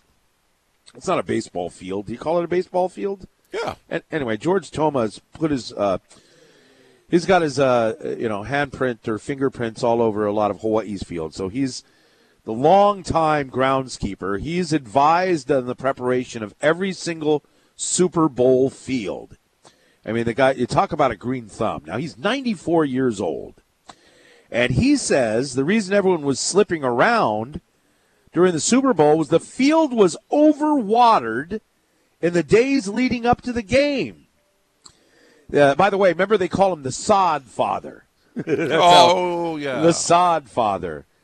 Now, Thomas says the field should have been watered in the morning and kept outside to dry before being rolled in. So what this did is he also said they sanded it too late. I don't know what that means, but green thumbers will know what that means. You're supposed to sand the sod. Anyway, so basically they wet the turf, put the turf inside, and then because of all the Super Bowl rehearsals, they put a tarp over it to protect the grass. Well, you know what? It made it moldy and stinky. It smelled. The sod smelled. So you had to not only slip around in it, but you had to roll around in this field emitting a sour odor. It smelled rotten, he said. Man, how could you mess this up? How could you mess something up that bad for something so important? Right. Now, Toma, I guess, doesn't work for the NFL anymore. He retired. 80 years. 80 years the guy's been taking care of fields. From 14 he years retired, old, wow. He retired after that. After that, he retired. After, I guess, the Super Bowl, he retired. And he said, I can't take it anymore. He says that in the past, the NFL has not responded to these types of field issues that he would bring up. The NFL says, hey, it's checks out all the specs and the field is fine. You heard that from Roger Goodell after the Super Bowl. So Toma's like, me and the league are finished. They can't tell me what to do anymore. We're done. It's almost like how the NFL handled Daniel Snyder. They just don't even care. They just look the other way. You know what? That story comes up, and those instances come up in different stories over and over and over again. And we'll get a winner and our top stories coming up next.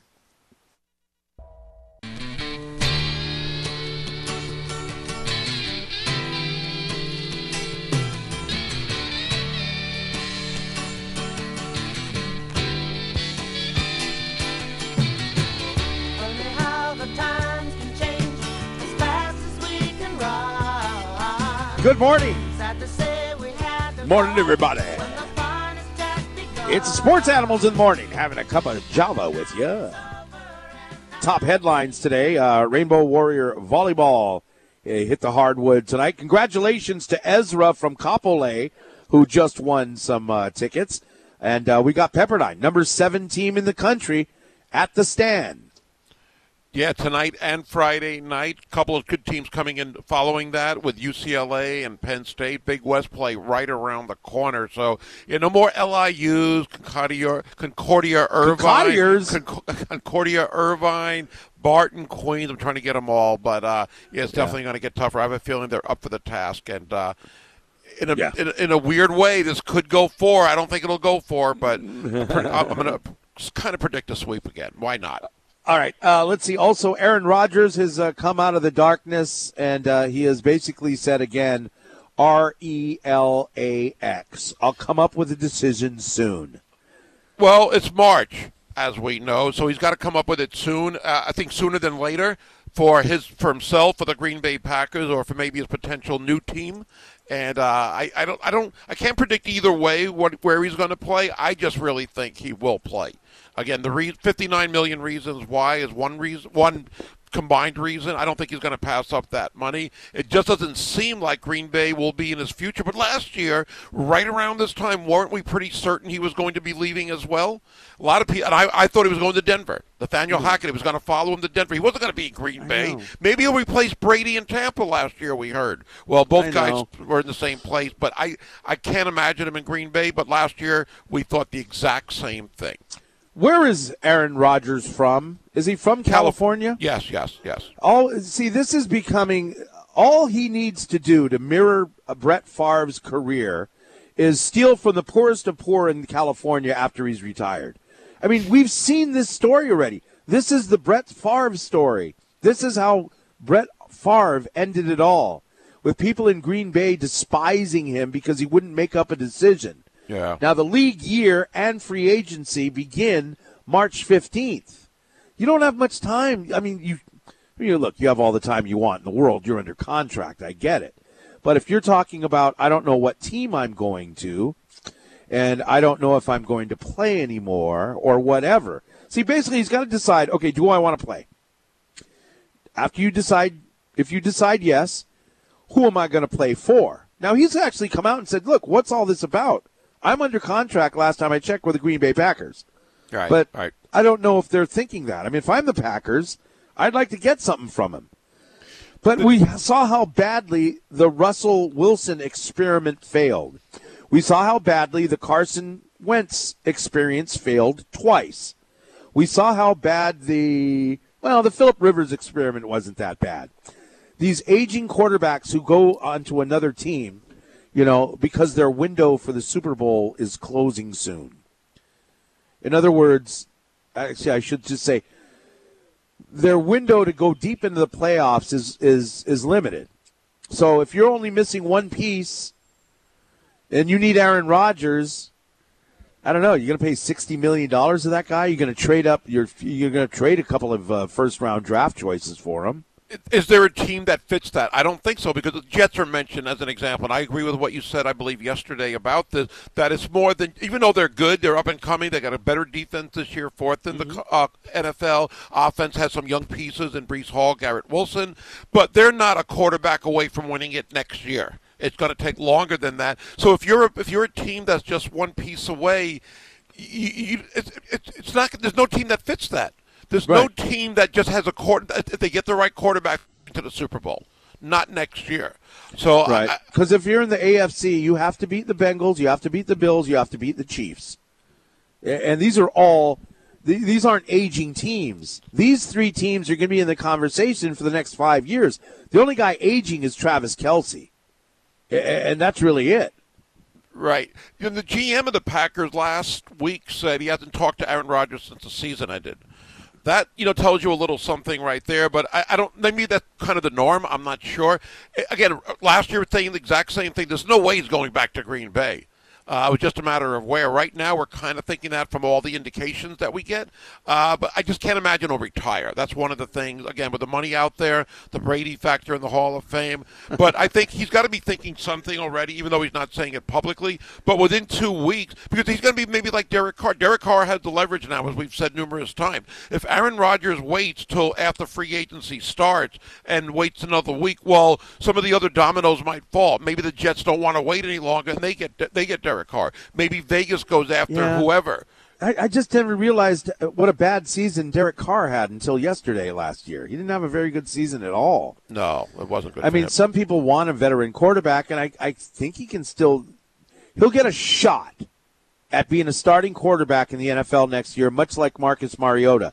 I think if it doesn't work out wherever Carr goes, he'll be a backup for the rest of his career as well. We got a text. It's great. It says, "Hey, Chris and Gary, wasn't Aaron Rodgers mentored by Brett Favre? He taught him everything he knows." Anyway, thank you very much. So that's going on. Jalen Carter, the breaking news when we came on this morning, was Jalen Carter, one of the top prospects could be the top prospect in the NFL draft, they've put out arrest warrants for him. It looks like he was speeding and drag racing alongside the car of a staffer from the team and an offensive lineman who died in a car crash. He misled police. He told them he wasn't near the thing. He was like a mile away. And lately they basically find out that he was alongside the car in his car. So we'll see what happens with that. And that's been the big story nationally this morning. Yeah, and I'd love to see what happens when he does meet teams one-on-one, because there's going to be an interview process, not at the Combine, but at Pro Day or before the draft, certainly, and they're going to want to get some answers, maybe see how he responds. Can he look him in the eye? Maybe in 2 months this kind of gets downplayed a little bit, if that's possible, where because he wasn't, again, in that accident like Henry Ruggs was, maybe it doesn't cost him a lot, but I think right now it could potentially cost him a few spots in the draft, which could cost him a few $1 million. And some teams are going to shy away a little bit right now. Yeah, and I think, but some people would just say, well, he lied to police. We all lie to the police, But it's not just that, but if you were racing going close to 100 miles an hour, let's say, after getting ticketed for 89 recently, right? too. But it wasn't. Henry Ruggs ran into somebody because he was driving 100 miles an hour in a neighborhood, or 200 miles, or whatever it was. It was college kids drag racing. That's what they do, I guess, in some places. Not number one draft picks, though. The person he was racing happened to die. So that's not as much on him as it's just, well, kids will be kids. They all, how many stupid things have I done when I was 17, 18 years old? But you are a potential number one draft pick. And I think if you have a choice of a Will Anderson and you're thinking of a good defensive player, I know they're different players, you might go the other direction. Maybe.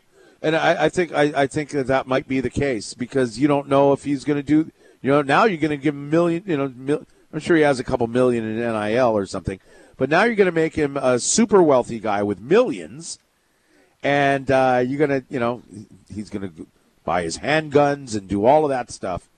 I wonder. Or he turns it around. He becomes the honey badger, turns around his life, and has a long, steady career. Who knows? Somebody will take him because it's all about giving second chances when you do something like that. It really is. And you get Brandon Miller, the Alabama basketball player. He's going to be a lottery pick in the draft. I don't know about number one, but he'll be up there. Our team's going to shy away from him. I mean, he wasn't directly involved in the murder, but some people would say he's an accessory. I don't think he wasn't charged with that like Darius Miles was, but I wonder if teams are going to maybe shy away a little bit from that. It has some similarities where they were involved in a bad look, certainly, if nothing else. Somebody just texted in, Gary, you're forgetting about the 49ers when you're talking about Aaron Rodgers. You know what? Really? Why would the 49ers want Aaron Rodgers? Well, Brock Purdy probably won't be ready. He's not going to get a surgery until maybe next week at the swelling goes down. That's right. But if he's not ready for half the season, I guess it does make some sense that maybe they get him for a year because he's not going to be a guy that's going to be there for 3 years wherever he goes. Or I don't think he would be there for 3 years necessarily. So maybe that does make some sense, yes.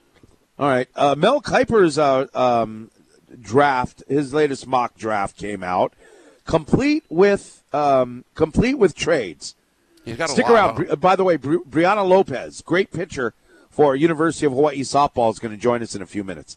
But so complete with trades. Now, Mel Kiper says that Houston is going to trade up from number 2 to number 1 with the Chicago Bears, and Houston is going to take Bryce Young. See, Bryce Young is at the Combine. He's going to be measured and do interviews. I'm saying, if you're Bryce Young, don't let them measure you. Do not let them measure you. But that sends a signal right there. Because I have a feeling that he is not 6 feet tall and 180. They'll find out before the draft if it's not at the Combine exactly what his height is. Do you know what? If you're Bryce Young, you know what you do? Because he's not testing. Just gain weight, get up to 200 for this, and then on your pro day, don't get measured.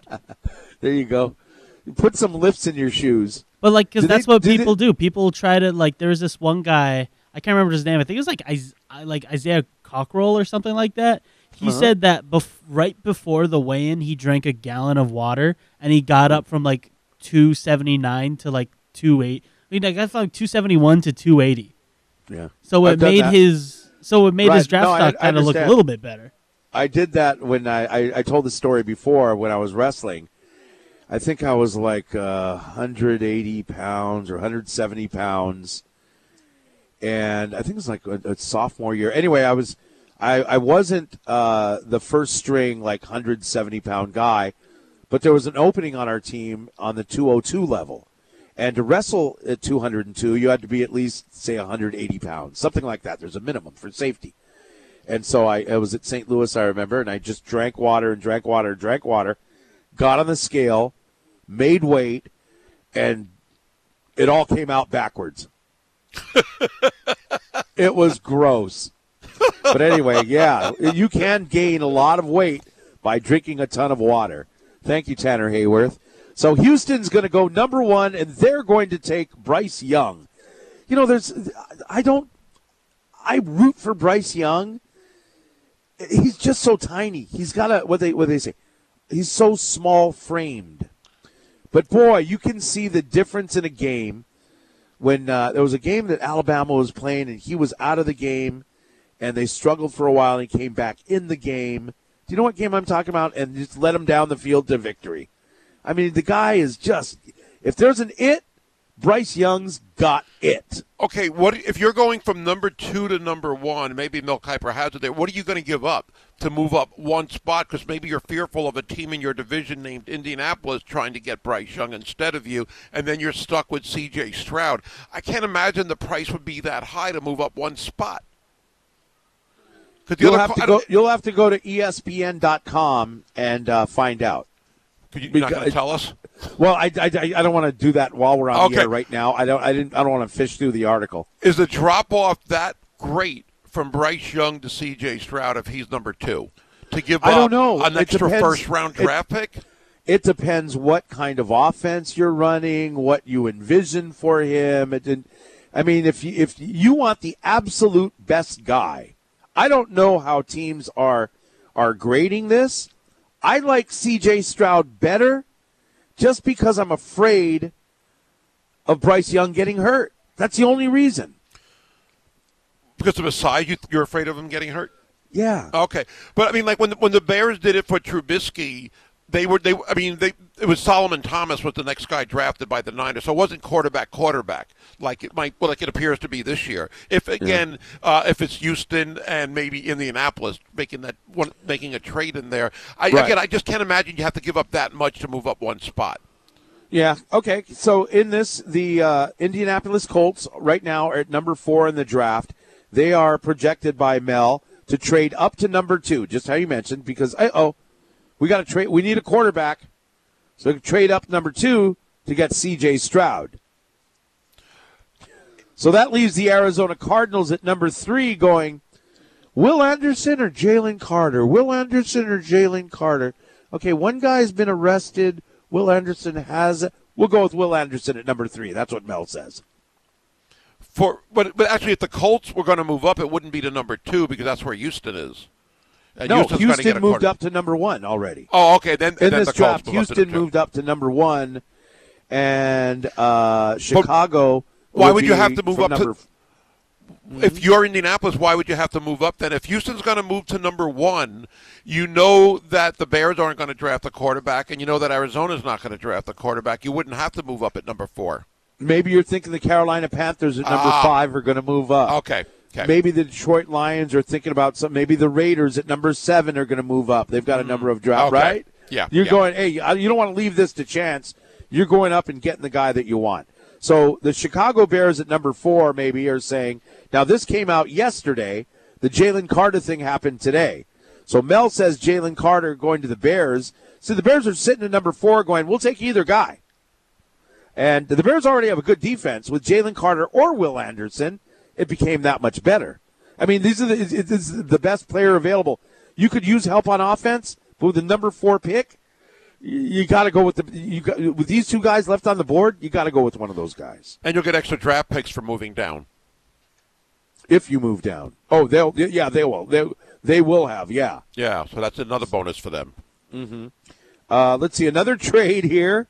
Carolina trading and moving up to Carolina would be number 5 in this case, right? If they trade up, I guess, yes. Yeah, so I'm sorry. Yeah, so Carolina, they trade up to number 5. I think Tanner was telling us off the air. Will Levis would be the Carolina Panthers guy. The Carolina Panthers would be targeting here. And then Detroit Lions at number 6 would take Christian Gonzalez, a cornerback from Oregon. Another corner, Devin Witherspoon, goes to the Raiders from Illinois. And then the Falcons would take Will McDonald, the 4th, the defensive end from Iowa State. The Seattle Seahawks, even though they love Geno, they're going to go with Anthony Richardson, number 9 overall. That's a bold prediction. And the Philadelphia Eagles, they got the best offensive line in the league. Mel's got them taking Peter Skoronski, the offensive tackle from Northwestern, at number 10. You see, they feel that not Travis Kelce. What's his name? Jason Kelce. Jason Kelce's kind of mulling retirement, they think. And I think Seomalu is going to be a free agent. So they're thinking, hey, make your strength even stronger. That's what Mel says. But that's your top 10. You can check out the rest at ESPN.com. And, there's going to be the Philadelphia Eagles, as an example, have a lot of free agents. They can't keep them all. Okay. All right, coming up, we're going to talk a little softball with our star pitcher, Bri Lopez from the Rainbow Wahine. And golfers, check it out. Got something for you here. You can sign up for the Cinco de Mayo Charity Golf Tournament May 5th at the Kapolei Golf Course. And we almost guarantee that more people will be playing in this golf tournament than have watched the Live Tour this past weekend. Check it out. 4 golfers will have a chance to win $1 million Everyone's got a shot at winning a Ram truck. Now, if you want to enter or get more details, visit givinghopehawaii.org. By the way, Giving Hope Hawaii provides food and support for those in need on the windward side.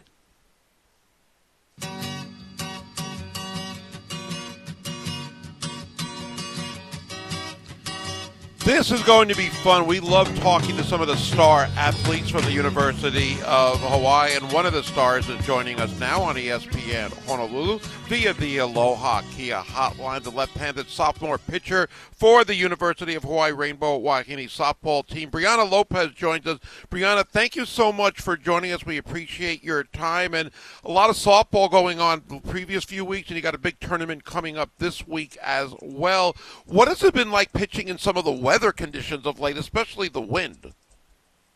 It's definitely been difficult. I'll say that. This wind is really no joke. One of my worst weather conditions to be playing in is the wind, and added on top with some rain. It sucks, but we have to just push through it. What kind of adjustments? How much of this becomes a safety issue pitching with a wet ball? I mean, it's definitely a big safety issue. I don't know if you guys heard, but I had hit a batter against Utah Tech, and it was super windy. I believe it was Utah Tech, or it might have been Marist. I'm not sure, but I'm not really known to hitting batters. And it caught everybody by surprise, and, Coach Bob goes out there, he's like, what happened?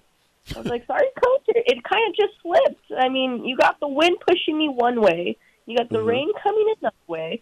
And, I mean, I felt bad, so I went up to her. I apologized after the game. It was a pretty hard-hit ball right to her. So, I mean, it is a big, it's a danger out there when you're playing in those high winds. Maybe you can just move closer. I'm just joking. So you definitely benefit me. You apologize to the batter. What is her reaction then? Oh, she was like, no, you're fine, like, you did very well, blah, blah, blah. And I'm like, yeah, I did, but I still hit you. I just have to make sure you're okay. Oh, no. But she was cool. The entire team, went up to me and gave me high fives and whatever, but I just felt super bad in that moment. I mean, like I said, I don't really hit people. I'm not really known to, be that pitcher that hits people, but yeah, I just had to be the bigger person and apologize. Brianna, have you ever gotten mad, even when you were little, have you ever gotten mad and beaten somebody on purpose? Yes. Wow. No. Yes. I have. In the past, not at the college level, but definitely in travel. I think the tensions in travel ball are so high just because, we know each other and stuff, but definitely back in travel.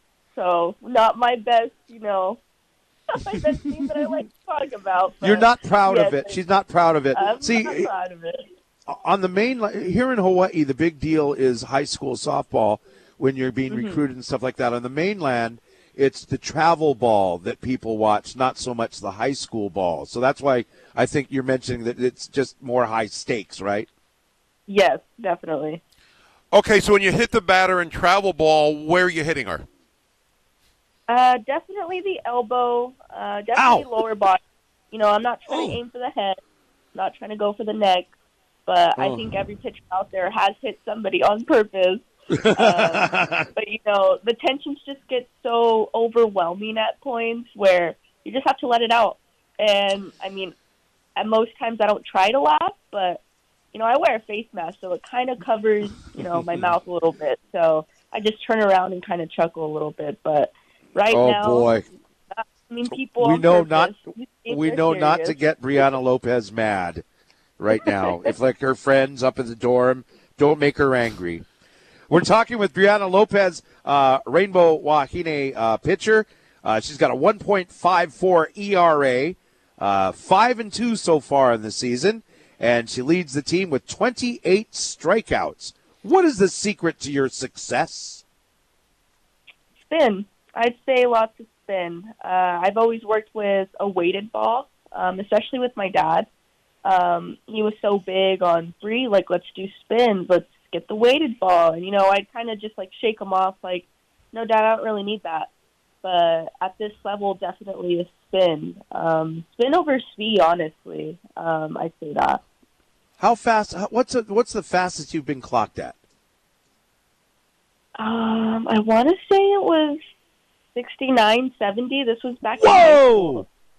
high school. Dang! And I hit it a couple times, and then I got injured. And then I'm not sure what I'm clocking at right now, but it was like my prime time during high school. I hit 69, 70, and then got injured with an arm injury, and then just kind of fell off the speed radar in that sense. Yeah, I mean it's really about movement. Anyway, Yeah. You know that, but see, because a lot of people they'll throw in they'll throw say 64, 65. Hey, I can throw at 70, but it's not going straight. You know what I mean? It's going to be wild. Yeah. But man, I'm in awe. I'm in awe of your arm. We're talking with Bri Lopez, Rainbow Wahine pitcher on ESPN Honolulu. Do you have any either superstitions or pregame rituals that you do on game day? Oh, good one. Good one. Oh, I have a lot. I have to put my right sock on first, and then my left. Then cleat-wise, I have to put my right cleat on first, and then my left cleat. I always have to pick up dirt before the game, and then before every inning, I like to level down the pitcher's mound. Like the drag of the other pitcher, I just mess it up. I don't want to see it. I don't want to pitch, in it. So I, just dirt back on there. Food-wise, I like to drink a chai tea latte before every game. And now I've added a honey stinger waffle into my, little ritual that my dad gives me. So there's a lot. A honey what? A honey stinger waffle. It's like some energy waffle. It's like a baby waffle. It's super good. Very good. Wow. Ew. We could use some of that in the morning here. What is it like on road trips when your team goes on the road? I know you're from Riverside, so I imagine you like going back to Riverside, but what is it like on road trips besides the softball action? It's fun. I really love, traveling with the girls, especially, trying either different food places or going out as a group. I think the 20 of us that are out there, we really make the most out of it. We're there for a couple days. And yeah, we're all very excited to go on the road. I'm very excited to go back on the road. That's something that I look forward to every season. Now we had heard that, and this is in the past, and maybe we even heard this before you got to UH, that the softball team was one of the most responsible groups when it came to meal money on the road. Didn't you hear that, Gary? Remember? Yeah. They're not out buying tattoos with their meal money. They're using their, no. yeah. So that's probably still the case. Yeah, Coach Bob is very, affirmative with, this is your money. This is your money for food.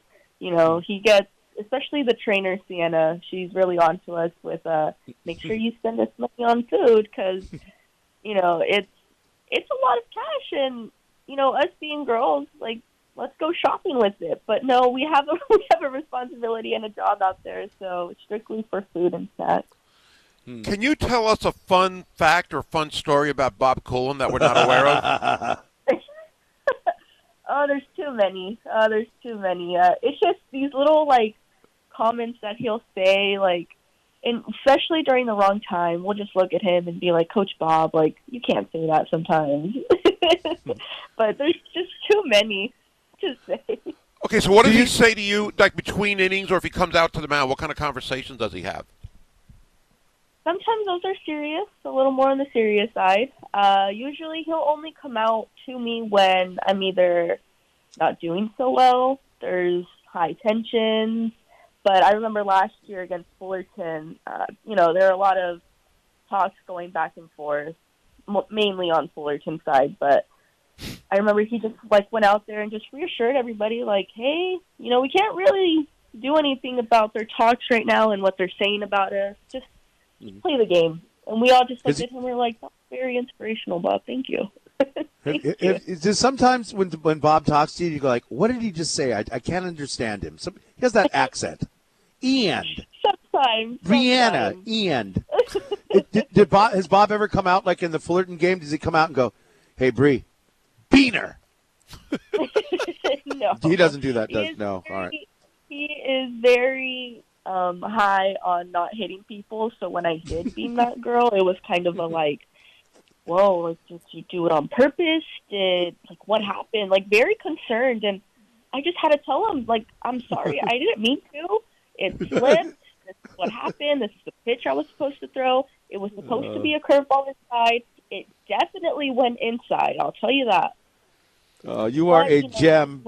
You are awesome. Brianna, thank you very much for joining us, and we'll dial you up again later on in the season. Thank you. Thank you, and good luck. Thank you for having me. Thank you. All right, there she is. She's the star pitcher of the Rainbow Wahine, and they got a lot of good pitchers. Yes. 1.54 ERA, 5-2 so far on this season. So they got the 5-day Hawaii Spring Fling Tournament starting Thursday, tomorrow through Monday. So go on down there. There's no admission charge.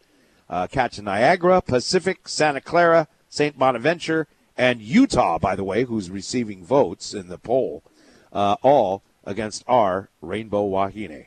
Brianna appears via the Aloha Kia hotline. Aloha Kia, see ya in a Kia. Check your traffic and be right back with more on ESPN Honolulu.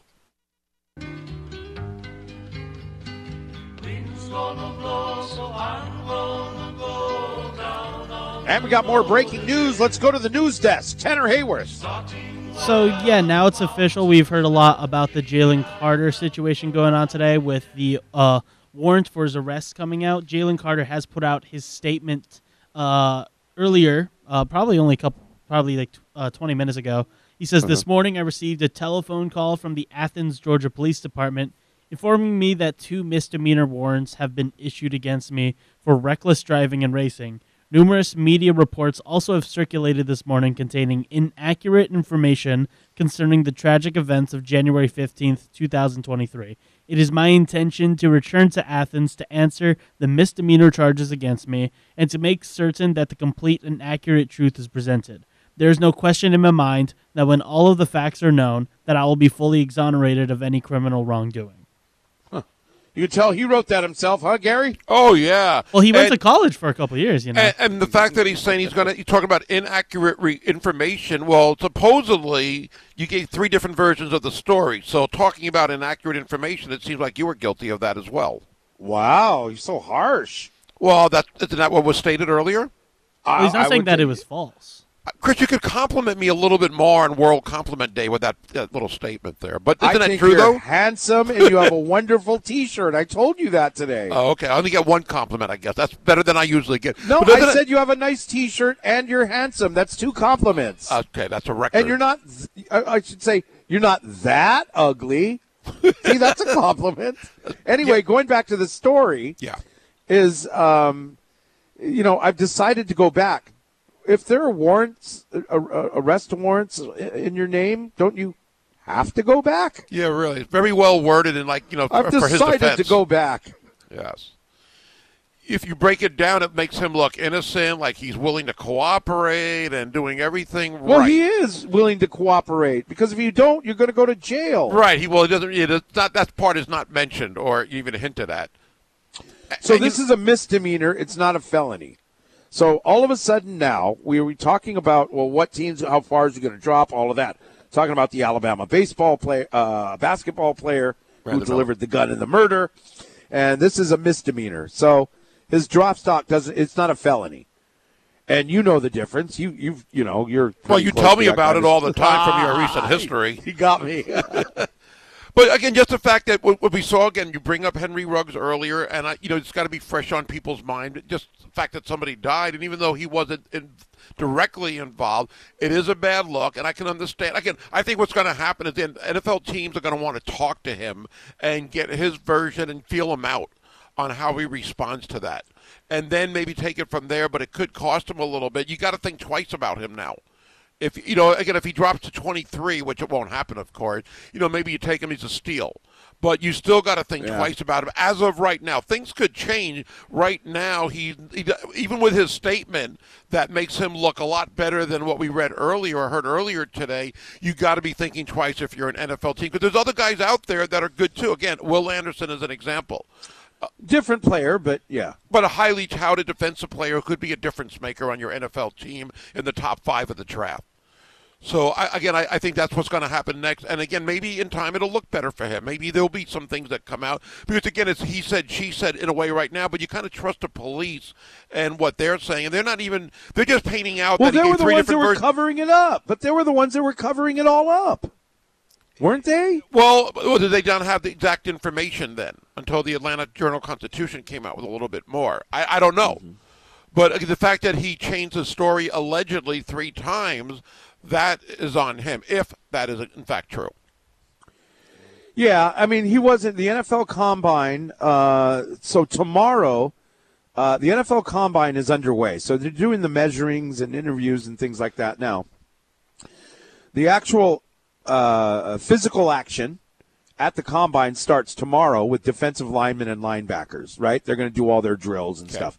So he's obviously not going to be – he wasn't going to work out anyway, but he was going to go to be interviewed. So now he gets to escape the interview portion of it.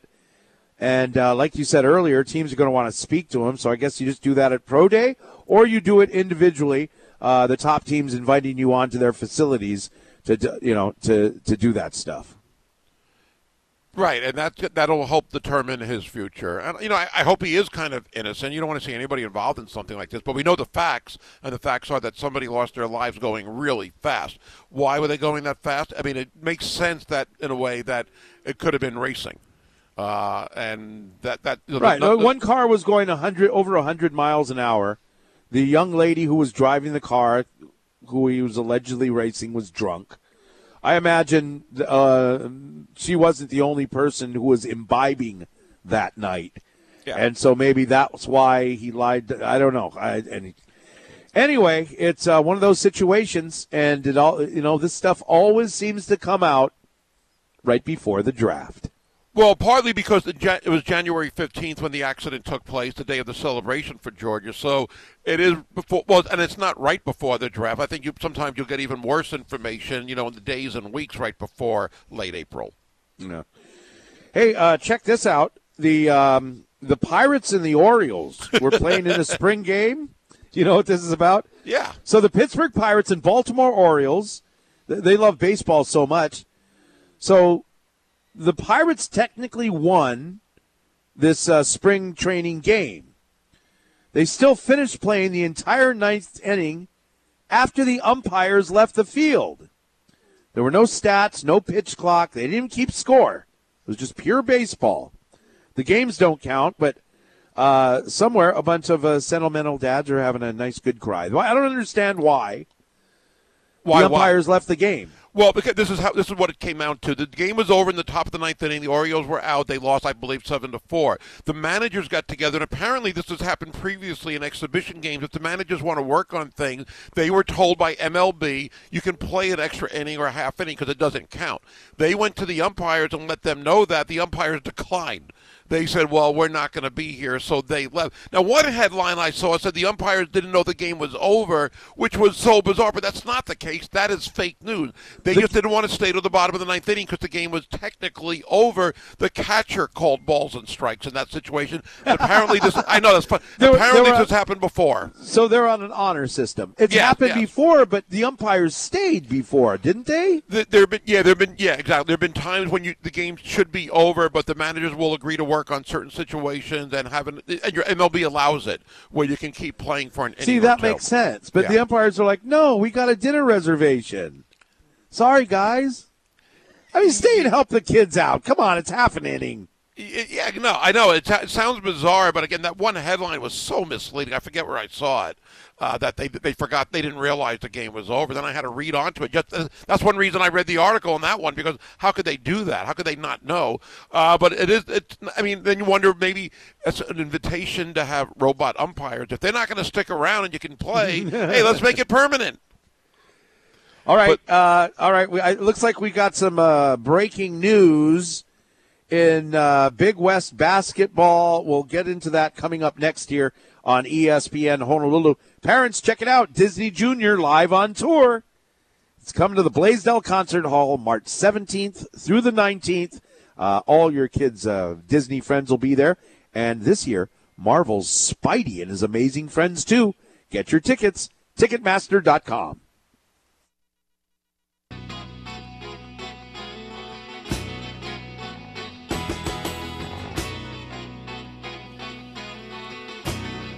Hey, we're the Sports Animals. Thank you for listening today. Chris Hart and Gary Dickman, and weather today, it's going to be windy, and we got passing showers. That's what's going on today and tomorrow. I think the wind, too, is going to stick around for the weekend. It should not the rain should be letting up a little bit, they say, but we'll find out. Before we went to the break, we got some breaking news in Big West basketball, Gary. Yeah, UC San Diego apparently is canceling both of their games this week because of COVID-related issues. Obviously, it's still out there. One of the games they were scheduled to play was against Cal State Fullerton. And that could have some effect with Hawaii and Fullerton being tied right now. Both teams are 12-6. Fullerton only had one game scheduled this week against UC San Diego, so that's their final record, 12-6. And what we've heard with the teams that have lost games because of injuries or COVID or whatever, they're not made up. The final seedings would be based on winning percentage. Fullerton at 12-6 is stuck, if you want to use that word, at 667 winning percentage. Hawaii is the same number right now at 12-6. Hawaii has 2 games, of course. If Hawaii wins both games this week, of course, they'll finish ahead of Fullerton. If they lose both games this week, they'll finish behind Fullerton. If they split, 13-7 is their final record from 12-6. They're both 6 games over 500. However, the winning percentage of Fullerton at 667 would then be higher than Hawaii's at 650, which would put Hawaii behind Fullerton in the standing. Now, it could be 4th and 5th. That won't matter because you play each other in the first round of the tournament in the quarterfinals next week. UC Davis is only a game and a half in back of Hawaii. So technically, if Hawaii loses both games this week, Davis could surpass them in the standing. Now, UC Davis this week. So where would we be if we lose 2 games? Well, Davis plays Long Beach State on Saturday at home. Tomorrow night, it looks like UC Davis plays Santa Barbara at home. If, let's say, UC Davis wins both and Hawaii loses both, Hawaii would be the 6th seed. Wow. Because Fullerton will finish ahead of them. I mean, and that's Davis crazy, would finish ahead of them. Because with some help, we could technically be in first place. We could. You have to go 2-0 and get some help. This is totally cray-cray. Totally. And it's unfortunate that the game. It's fun, actually. You'd rather have it be determined on the court than with games being canceled. Well, yeah. So that's where it makes it even crazier. But again, it could affect Hawaii's place in the standing because Fullerton, we know where they're going to finish already as of today. So we have a clear picture for them. Oh. And they had a good season. I understand they're going to have a Stevie Wonder concert in celebration over there in Fullerton. And, they had a good season. Good for them. So, again, Hawaii will have those 2 games, which makes it really critical. Again, I don't think Davis at home would beat Santa Barbara, but they could. Santa Barbara struggled, and it's a home game for Davis. Yeah. And then you got Long Beach State. Right, because it's basketball. You never know who's going to be in foul trouble or something like that, right? Yeah. And they're both home games for Davis. So if Hawaii wins 1, they finish ahead of Davis. Well, the crazy thing about this is you could say the hottest team in Big West basketball on the guys' side, on the men's side, was Cal State Fullerton. They were 6-6. 3 weeks ago, they were 6-6. Now they're 12-6. They were a 7th seed or whatever in the tournament, and they were hot. Right. If you're Fullerton, you're not taking this as, hey, we get this time off, because now you're going to have a lot of time. You lose the momentum. Right. You lose momentum before going into the tournament. So this isn't a good thing for Cal State Fullerton. No, not at all. And for Hawaii, if they can beat CSUN tomorrow, regardless of what UC Davis does, they'll finish ahead of Davis in the standing. They could finish no worse than 5th. Yeah. If they win tomorrow, they can finish no worse than 5th. So it is an important game, even though Santa Barbara obviously important on Saturday. You win tomorrow, you're going to be again. You might. I still think it's going to be Fullerton in the first round. I have a feeling Hawaii's going to finish 4th or 5th. But if they win tomorrow, they will be tied with either Riverside or Irvine because they play each other. They're only a game ahead of Hawaii. They're tied right now. Hawaii will be tied with the loser of that game. All right, all these scenarios are making my head spin. I got to look at it in writing. But anyway. We're about done here, but I got some sports shorts. The Cincinnati Bengals, there's been trade rumors about the Bengals trading T. Higgins. I don't know why they would do that. Right. But the what is it? The GM of the I guess he's a team executive, Duke Tobin. This is his quote because everyone wants T. Higgins on their team. So he's like, hey, if they want a receiver, go find your own. Hey, it's like Kelly Boy at Windward Ford. Hey, get your own Ford. That's what Tobin said. Hey, get your own receiver. This is our guy. Stop it. The Seahawks look like they may be considering drafting a quarterback, even though they've had all this great talk about Geno Smith. Makes sense to me. It makes sense, and they're not very confident from what I read about the prospects of signing him to an extension or a new contract. He's a free agent. Oh. So I guess he's going to want a bundle to cash in on his great year. Sure. So at least initially, they're not as confident they would hope to be. We'll see how that plays out, of course. Right? That's why it makes more sense. And he's not the youngest guy in the world either. At this, I mean, he's what, about 32 years old or something like that. I'm thinking you go where a lot of people in their mid-30s go to end their careers. The Jets. Oh, I was going to say the Raiders. It would be the Mets, but he doesn't play baseball, so he would go back to the Jets. Wouldn't that be great? It would be, except he'll probably stick it up like most players will go to the Jets do. But he's going to want. Let's say he's going to want $35 million. Let's say he had one really good year, and he's going to want to cash in. You can't blame him. But is Seattle going to give him $35 million a year for 5 years? Is that what he wants? Might not be wise. Oh, you would think so, wouldn't you? Daniel Jones wants $45 million after one good year. Wouldn't you think Geno Smith's going to want $35 million? I guess. I guess. You know, we mentioned this too before we go, and we'll see what happens. There's a panel in the NCAA. They're looking for shorter football games, right? The average college football game is 3 hours and 21 minutes. And you'll see that a lot of college football fans, they're trying to get younger fans, just like Major League Baseball and every sport. They're trying to grow their sport by getting more fans. So we'll have a chance to get more into it. We didn't get too into it today on tomorrow's show, but some of these rules that they're looking at actually make a lot of sense to me. And you can research that online if you want to check it out, because now I'm told we have to go. But we'll get more into that tomorrow. And also on tomorrow's show, we'll come up with our own rules on how to make college football faster. Yeah. Running clock. That's just running clock the whole time. 1 hour, Mercy you're rule. done. It's like college basketball, 2 hours. It's perfect. Make every sporting event just have a time limit. There's no quarter. It's a running clock for 2 hours and keep going. Last man standing. And then it'll be like soccer. You're like, oh, the game's over. No, it's not. We have stoppage or whatever. Right. All right, we got to go. See you tomorrow. ESPN Honolulu.